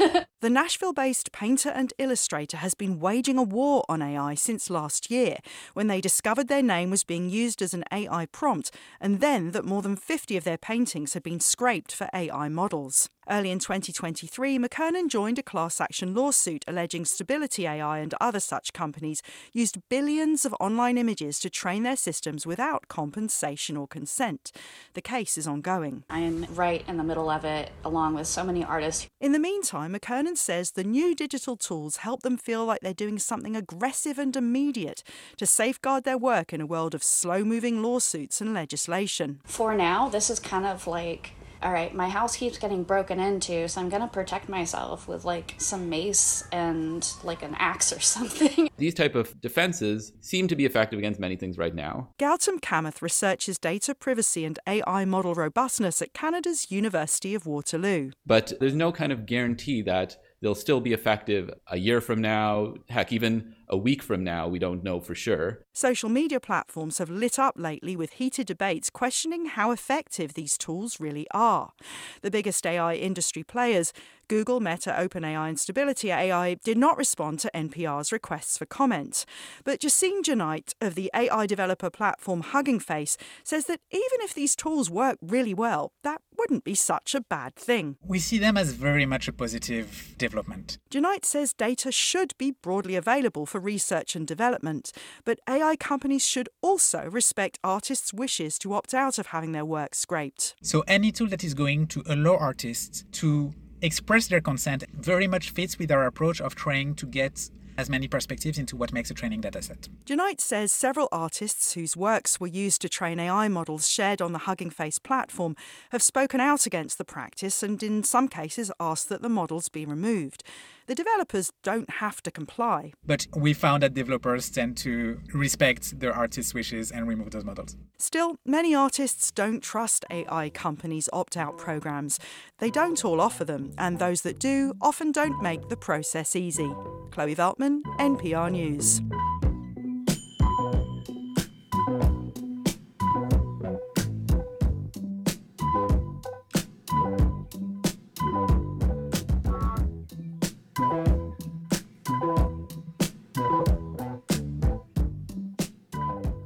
You're listening to All Things Considered from NPR News. Support for NPR comes from this station and from Focus Features presenting The Holdovers. Paul Giamatti reunites with director Alexander Payne for the first time since Sideways in select theaters today, everywhere November 10th. From Workday, committed to helping organizations adapt to change, using real-time data to uncover insights, stay decision-ready, and prepare for whatever's next. The finance, HR, and planning system for a changing world. And from Policy Genius, committed to simplifying the process of getting life insurance by providing quotes from multiple insurers side by side, including options that offer same-day approval. Learn more at policygenius.com. This is NPR. And this is 90.9 WBUR. So much for the sunshine of the week. Clouds are moving in tonight. Should be windy, a little bit milder than it has been, around the mid-40s. Tomorrow, overcast and slightly milder, temperatures in the upper 50s. Then Sunday, a mix of sunshine and clouds, right about the mid-50s. As of now, it's looking like the weekend should be dry. For the perfect spot to host your next event, discover City Space, WBUR's hidden gem on Commonwealth Avenue. Booking now for holiday celebrations and winter events, City Space is the ideal setting for unforgettable occasions in a gorgeous state-of-the-art venue. We'll help make your vision a reality. More at wbur.org/rentals. I'm Ideas and Opinion Editor Chloe Axelson, and this is 90.9 WBUR FM Boston, 92.7 WBUA Tisbury, and 89.1 WBUH Brewster. Listen anytime with our app or at WBUR.org. WBUR, Boston's NPR news station. Israel has claimed responsibility for an airstrike near the largest hospital in Gaza. The military says it targeted an ambulance that was being used by Hamas. The Palestinian Ministry of Health in Gaza says the vehicle was a medical convoy traveling to the Rafah border crossing. It's Friday, November 3rd. This is All Things Considered. I'm Lisa Mullins. Coming up, what satellite images and social media posts are revealing about the ground war in Gaza. Cornell University canceled classes today due to what it's calling the extraordinary stress its campus has been under, as one of its students, a junior, has been federally charged with making violent anti-Semitic threats against Jewish people. Also ahead, the music legend who played with Dylan, the Stones, The Who, and many more. Tonight, Al Cooper of Somerville is getting inducted into the Rock and Roll Hall of Fame. We'll talk with him. It's 6:01.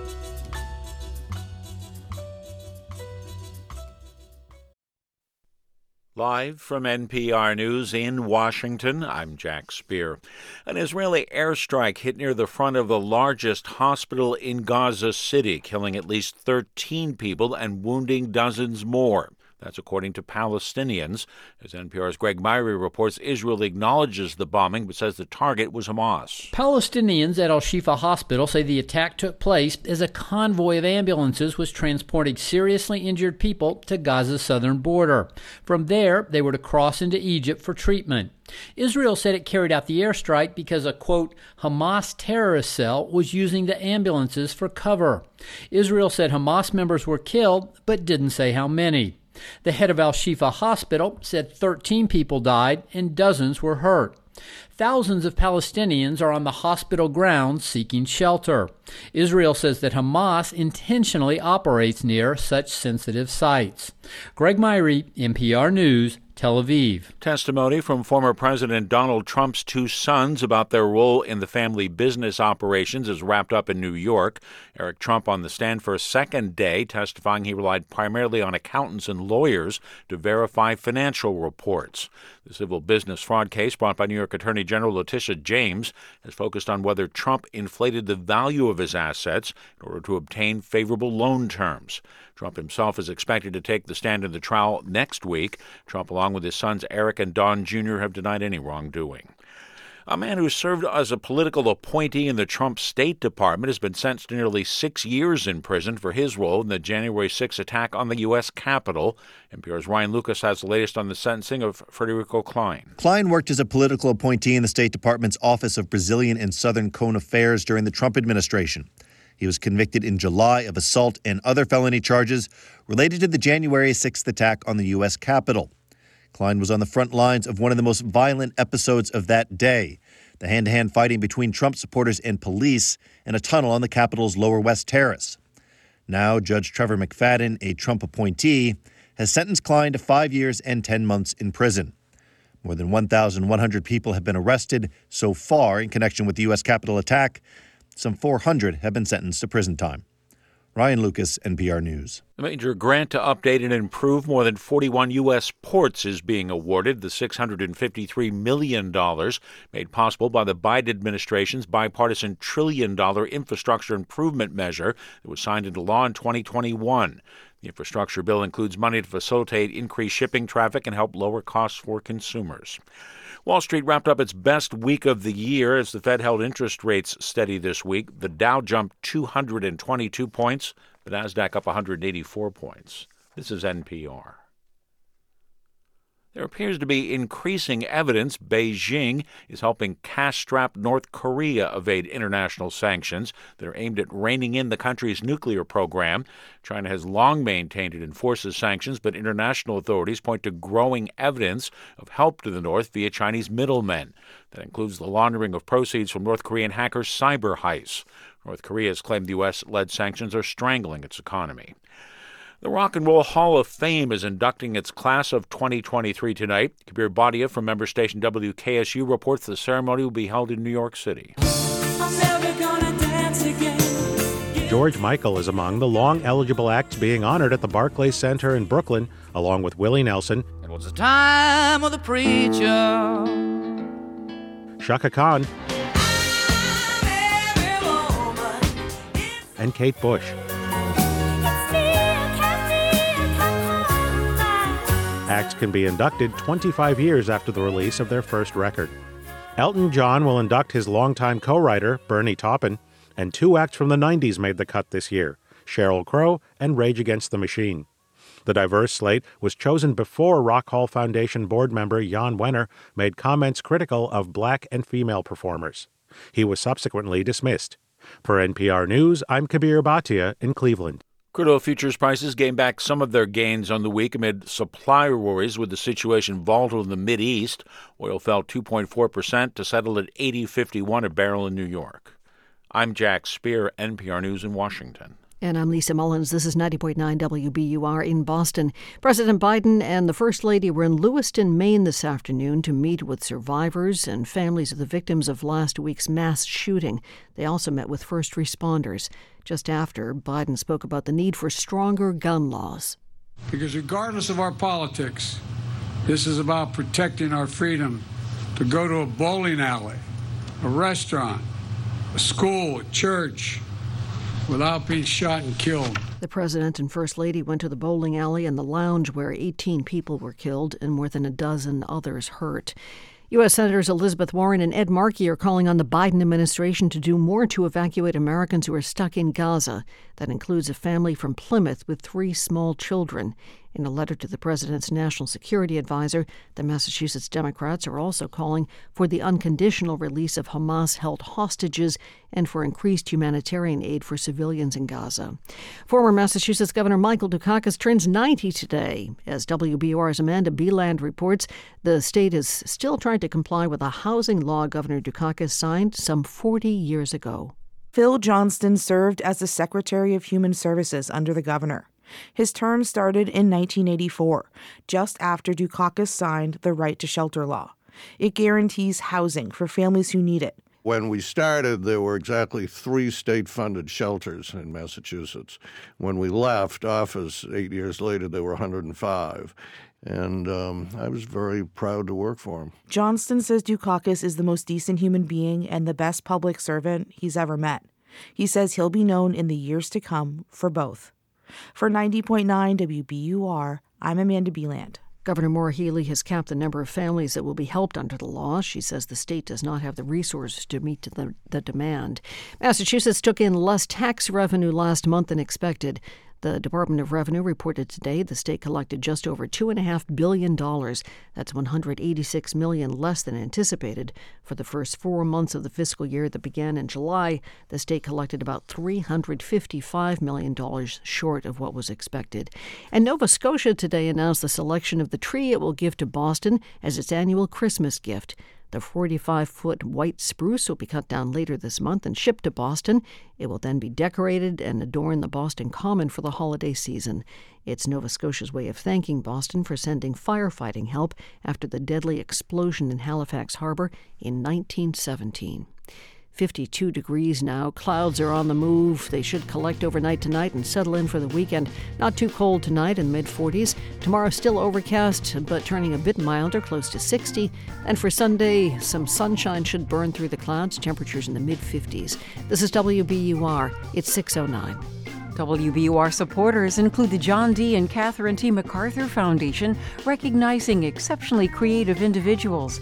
This year's MacArthur Fellows and more information are at macfound.org.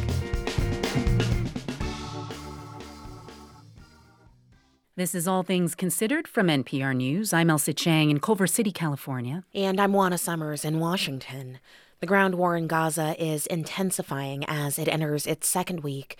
Israeli officials say that 25 soldiers have died so far. Meanwhile, Gaza's health ministry says nearly 200 Palestinian civilians were killed in an airstrike at a refugee camp on Tuesday. Speaking today, Secretary of State Antony Blinken expressed concern over the growing number of casualties. We need to do more to protect Palestinian civilians.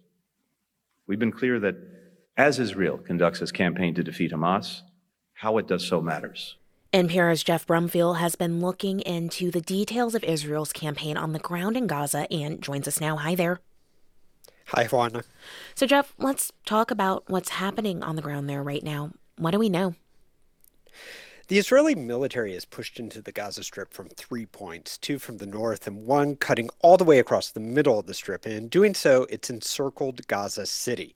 Now, before the war, Gaza City was home to a little over 500,000 people. It was the largest city in the territory. The Israeli military says it's also a Hamas stronghold filled with tunnels and weapons caches. I spoke to Sean McFarland, a retired U.S. Army general, and he said surrounding an enemy is a pretty standard tactic in urban warfare. They're setting the conditions there to go into the city, but first they have to kind of close off the perimeter. Okay, and Jeff, if Israeli forces go into Gaza City, what could that look like? Well, we've had a look at satellite imagery from the commercial company Planet, and it shows armored vehicles parked in these areas cleared by Israeli bulldozers at different points on the edge of the city. But McFarland and other experts we showed the images to say this doesn't look like an occupation force. There just aren't enough troops to really take control of the entire city. Instead, McFarland thinks part of the force will prevent Hamas fighters from entering and leaving, while other troops go into the city and strike at Hamas targets in limited raids. I mean, Jeff, what could that kind of fight that you're describing there mean for the civilians who are trapped in Gaza City? It's not good. Urban warfare like this is very brutal. It can kill a lot of civilians. And from what we can see on social media, it seems like current Israeli rules of engagement allow significant civilian casualties. I spoke to Mark Garlasco, a former UN war crimes investigator, and he says this is quite different than earlier battles Israel has fought in Gaza. The Israelis obviously have a higher tolerance for civilian casualties in this conflict than we've seen in prior conflicts. And I think that the reason for that is they believe that this is an existential conflict. And Garlasco brought up that airstrike you mentioned earlier as an example. Israel says it killed a top Hamas leader, but doing so meant dropping bombs in an area filled with civilians. I mean, to that point, the stories that we are hearing out of Gaza already are terrible. And yet, from what you are describing, it sounds like this could really just be the beginning. Is there any way to protect innocent people? Well, the U.S. has called for a humanitarian pause in the fighting to allow aid to come in. So far, Israel doesn't seem even remotely interested in that. But Garlasco says it may face more international pressure the longer this ground offensive goes on, because international law requires them to minimize civilian casualties. Even though Hamas may violate the laws of war, it doesn't mean that Israel can, right? And while Israel has a right to defend itself, that right is not unlimited. In particular, Garlasco says that Israeli strikes need to be proportionate, meaning that the military benefits are worth the civilian harm. The UN is already echoing this concern. Earlier this week, they warned that the strike at the refugee camp could amount to war crimes because of questions of proportionality.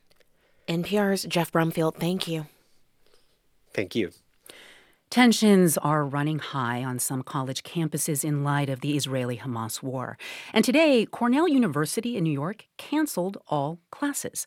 Earlier this week, a student was arrested for allegedly threatening violent attacks against Jewish students at the college. Ava Pukach of member station WRVO has been reporting this story and joins us now. Hi, Ava. Hi. Okay, so just walk us through what has been happening on campus at Cornell that made the administration take a pretty unusual step, right? Canceling all classes? So Cornell President Martha Pollack called for a community day today in recognition of the extraordinary stress of the past few weeks with the Israeli-Hamas war breaking out. And there's a high number of Jewish students at Cornell, a little bit more than 20%, and some of them have family being affected by the conflict. And in addition to that, Sunday evening, a series of violent threats were made against the university's Jewish students. And one message specifically targeted 104 West, the university's kosher dining hall, run by the Center for Jewish Living. The suspect, Patrick Dye, allegedly said he was going to shoot up that building. Dye's a 21-year-old student, and he was arrested Tuesday. What's been the reaction so far of the students on campus? Like, what are you hearing from them?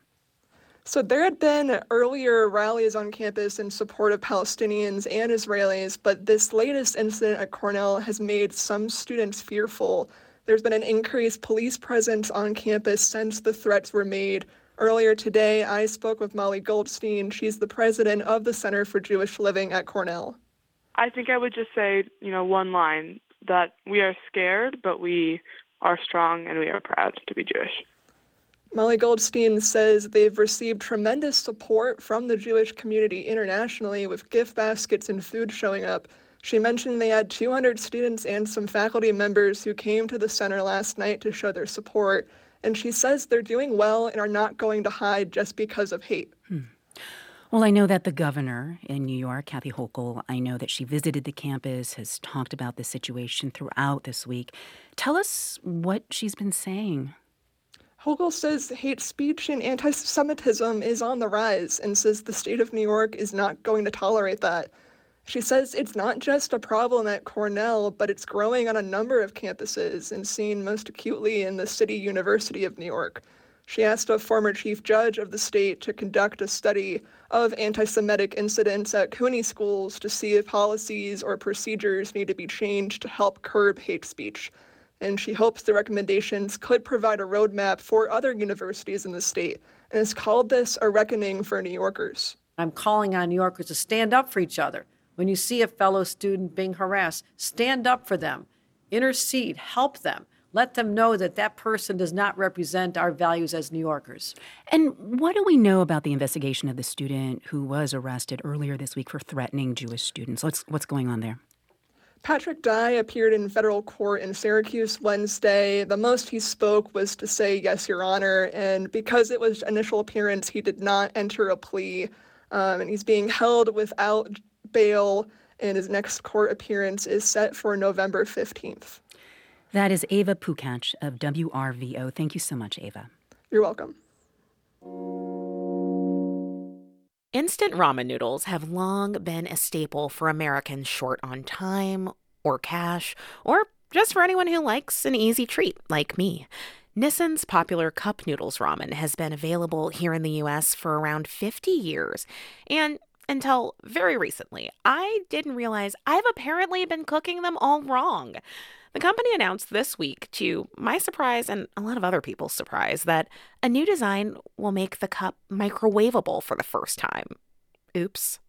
Here to talk about the big change and so much more is John Kung, author of a new cookbook. It's called Kung Food, Chinese-American Recipes from a Third Culture Kitchen. Welcome to All Things Considered. Thank you for having me. It's a pleasure to be here. Okay, we should start by noting that Nissin does say on the old packaging that it shouldn't be microwave, but be that as it may, I have to know, do you microwave your cup noodles in that styrofoam cup like I do? Or are you the kind of person who boils the water separate and then eats them that way? I think there is a little bit of a cultural difference in this way. So as we know, like the cup noodles were consumed originally in Asia, where we have hot water on the ready constantly in the form of like instant hot water kettles. So we never actually took the time to boil the noodles. We always had boiling water ready. So I don't think, culturally speaking, we ever really microwaved our noodles over there. Do you have early memories of eating instant ramen? Was it a big part of your life? Oh my gosh, yeah. Every night I used to like wake up in the middle of the night and just like fix myself up a snack of like all sorts of different kinds of cup noodles that they would have available over there. John, I will confess that I am among the millions of people that follow you on TikTok, though I will just say that nothing that I make in my kitchen at home looks as good as when you do it. And one of the things that I really love about your videos is when you started sort of going rogue, putting your own twist on your ramen. When did you start doing that? I just started doing that because I wanted a reason to try different brands and different flavors of ramen. There are brands that are like based in Singapore and other parts of Southeast Asia that produce things like curry flavors or laksa flavors that are like really bright and bold and vibrant. So as an excuse for me to just like try a new one, I started a series of like how to upgrade them on YouTube. Give us some examples. How can we upgrade our ramen at home? One of the most basic ways that I like to upgrade my instant noodles is simply just like making the broth a little bit more deep and velvety. And to do that is pretty easy. You can add just a mixture of cornstarch and water, and adding that to boiling broth will make it a lot thicker, closer to the kinds that you'll get at the ramen shops. It won't be anywhere near as good, but every step closer to that, I'd say, is a step in the right direction. One of the things I still really like to do is add an egg or maybe some like baby bok choy or something like that. I guess I don't know if I'm trying to make it healthy, but I feel like a little veggie kind of elevates it. Oh, absolutely, 100%. Whether it be vegetables, or you can use herbs, or you can use like aromatics such as scallions, onions, shallots. Those all go really well in there. John, you are making my lunch and dinner decisions for the next few days very easy. Thank you for that. Of course. John Kung is the author of a new cookbook. It's called Kung Food, Chinese-American Recipes from a Third Culture Kitchen. Thanks so much for being here. Thank you for having me.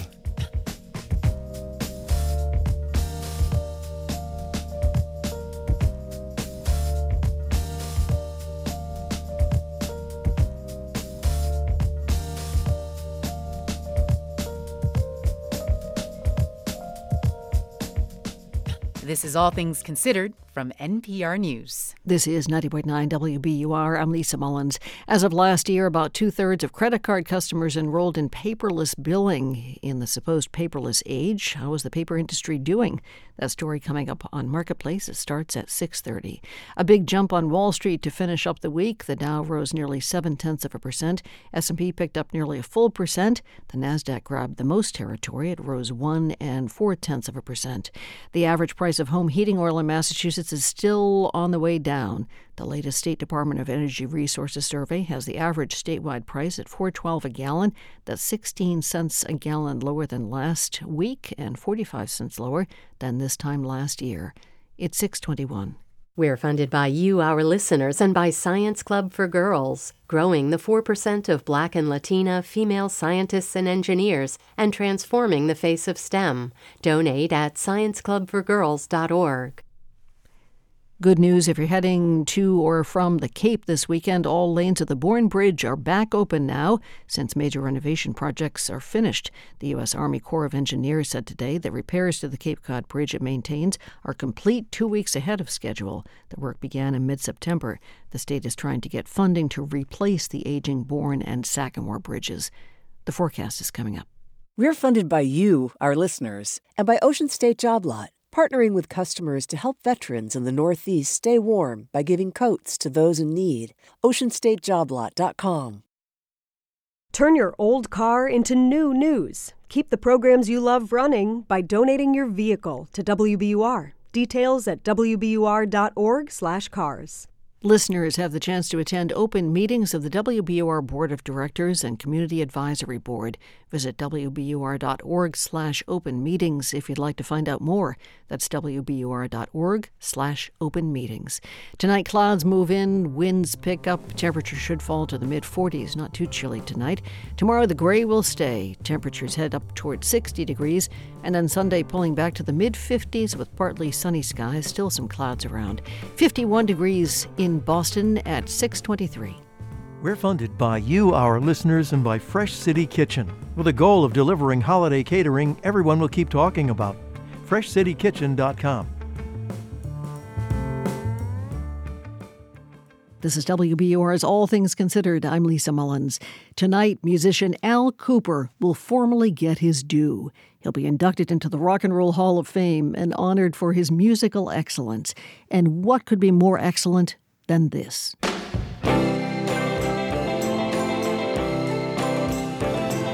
That's Kooper on the organ, creating one of the signature sounds of a folk rock classic. Once upon a time you dressed so fine, threw the bumps of dime in your prime. Then you, people call, say beware doll, you're bound to fall, you thought they were all kidding you. Like a Rolling Stone launched Al Kooper's career, but the Hall of Fame is recognizing Kooper for his, quote, massive influence as a composer, multi-instrumentalist, singer, arranger, and producer. He formed Blood, Sweat, and Tears and their hallmark sound heavy on the horns. He was part of the seminal Blues Project, known for its 1960s urban blues.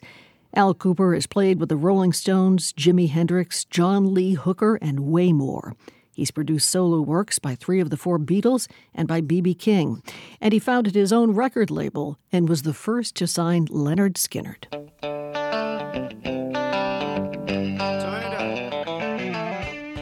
Al Kooper is now 79 years old and lives in Somerville. His fans think he's long overdue for the Hall of Fame. He says he's surprised and honored. His first hit came when he was 21 years old. It was 1965, and he co-wrote the pop tune This Diamond Ring, made famous by Gary Lewis and the Playboys. This diamond ring doesn't shine for me anymore, and this diamond ring doesn't mean what it did before. So if you got someone whose love is true. I don't particularly like it. You don't like the song? How come? No, I like the song. I don't like the record. Why not? Not my taste. But you helped write it. Yes, but you can have different arrangements. And I think a great example is later on in my career, I recorded it the way that I imagined it. And it don't sound like the Gary Lewis record. No, Gary Lewis, although you certainly got a lot of paychecks on that one. But let's hear now from the one that you recorded later, re-recorded, almost like the director's cut. Let's listen to this. This diamond ring don't shine for me anymore. This diamond ring don't mean what it did before. So if you've got somebody whose love is true, won't you let it shine for you now? What is it about this one that makes it the Al Kooper version? It's just R&B. It's not screaming like the Gary Lewis record. I'm white, I'm white, I'm white. Well, you are white, Al. I understand, but I just love black music. Kooper listened to black DJ Jocko Henderson on the radio when he was growing up in Brooklyn. Not long ago, he woke up in the middle of the night and turned on the old American gospel group the Soul Stirrers. But Kooper's contributions to the American music scene, the ones that put him on the map, are in folk rock. The story of how he maneuvered his way into the studio when Bob Dylan was recording Like a Rolling Stone in 1965 is vintage. The producer invited Kooper to come to the control room to watch. Kooper was 21 years old and brought his guitar just in case. And so I got there early, and I was sitting in the studio, and Dylan came in with a guitar player, and he sat down and started warming up. And I said, I don't have a chance here. My plan isn't going to work. But then Dylan decided the organ player should move to the piano. So they had to mic the piano. So while they were doing that, they gave the musicians a break, and I went out in the studio and sat down at the organ. Because I was ambitious. Yes, you were very ambitious. And you sat down at the organ as if you had been invited, which you hadn't, but they sure liked what you did. We should say it was a Hammond organ. You were hoping at the time that it was still on because you didn't know how to turn it on. That is correct. And what happened when everyone in the studio, including Dylan, looked over and saw you there? Well, nothing until the producer said, okay, this is take 4. That was kind of, in many ways, my start. And it became copied. Oh, yeah. I ended up playing on the rest of the album. So a lot of people heard it. And then people called me because they wanted that sound. Al Kooper became so sought after. In 1969, the Rolling Stones had him play organ and piano on You Can't Always Get What You Want. They let him listen to an early take. He thought the opening of the song needed something. So on his own, he recorded the French horn, and they used it.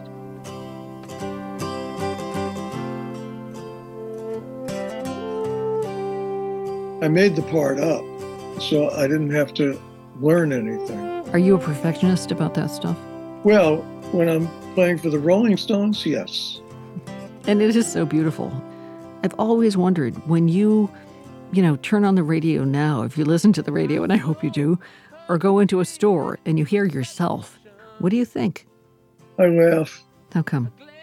I had it inside me to do these things, but all I was missing was the opportunity. It's such a great, rich life. Al Kooper, thank you, and congratulations. Oh, thank you.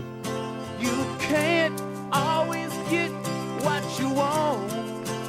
Al Kooper, Somerville resident, gets inducted into the Rock and Roll Hall of Fame tonight.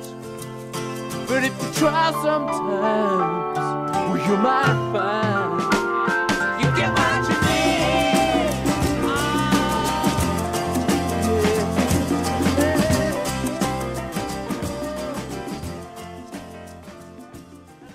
We're funded by you, our listeners, and by Innuendo in Natick with Hunter Douglas Duet Architella PowerView Shades for homes and offices. Hunter Douglas PowerView Automation at Innuendo and Innuendo.com.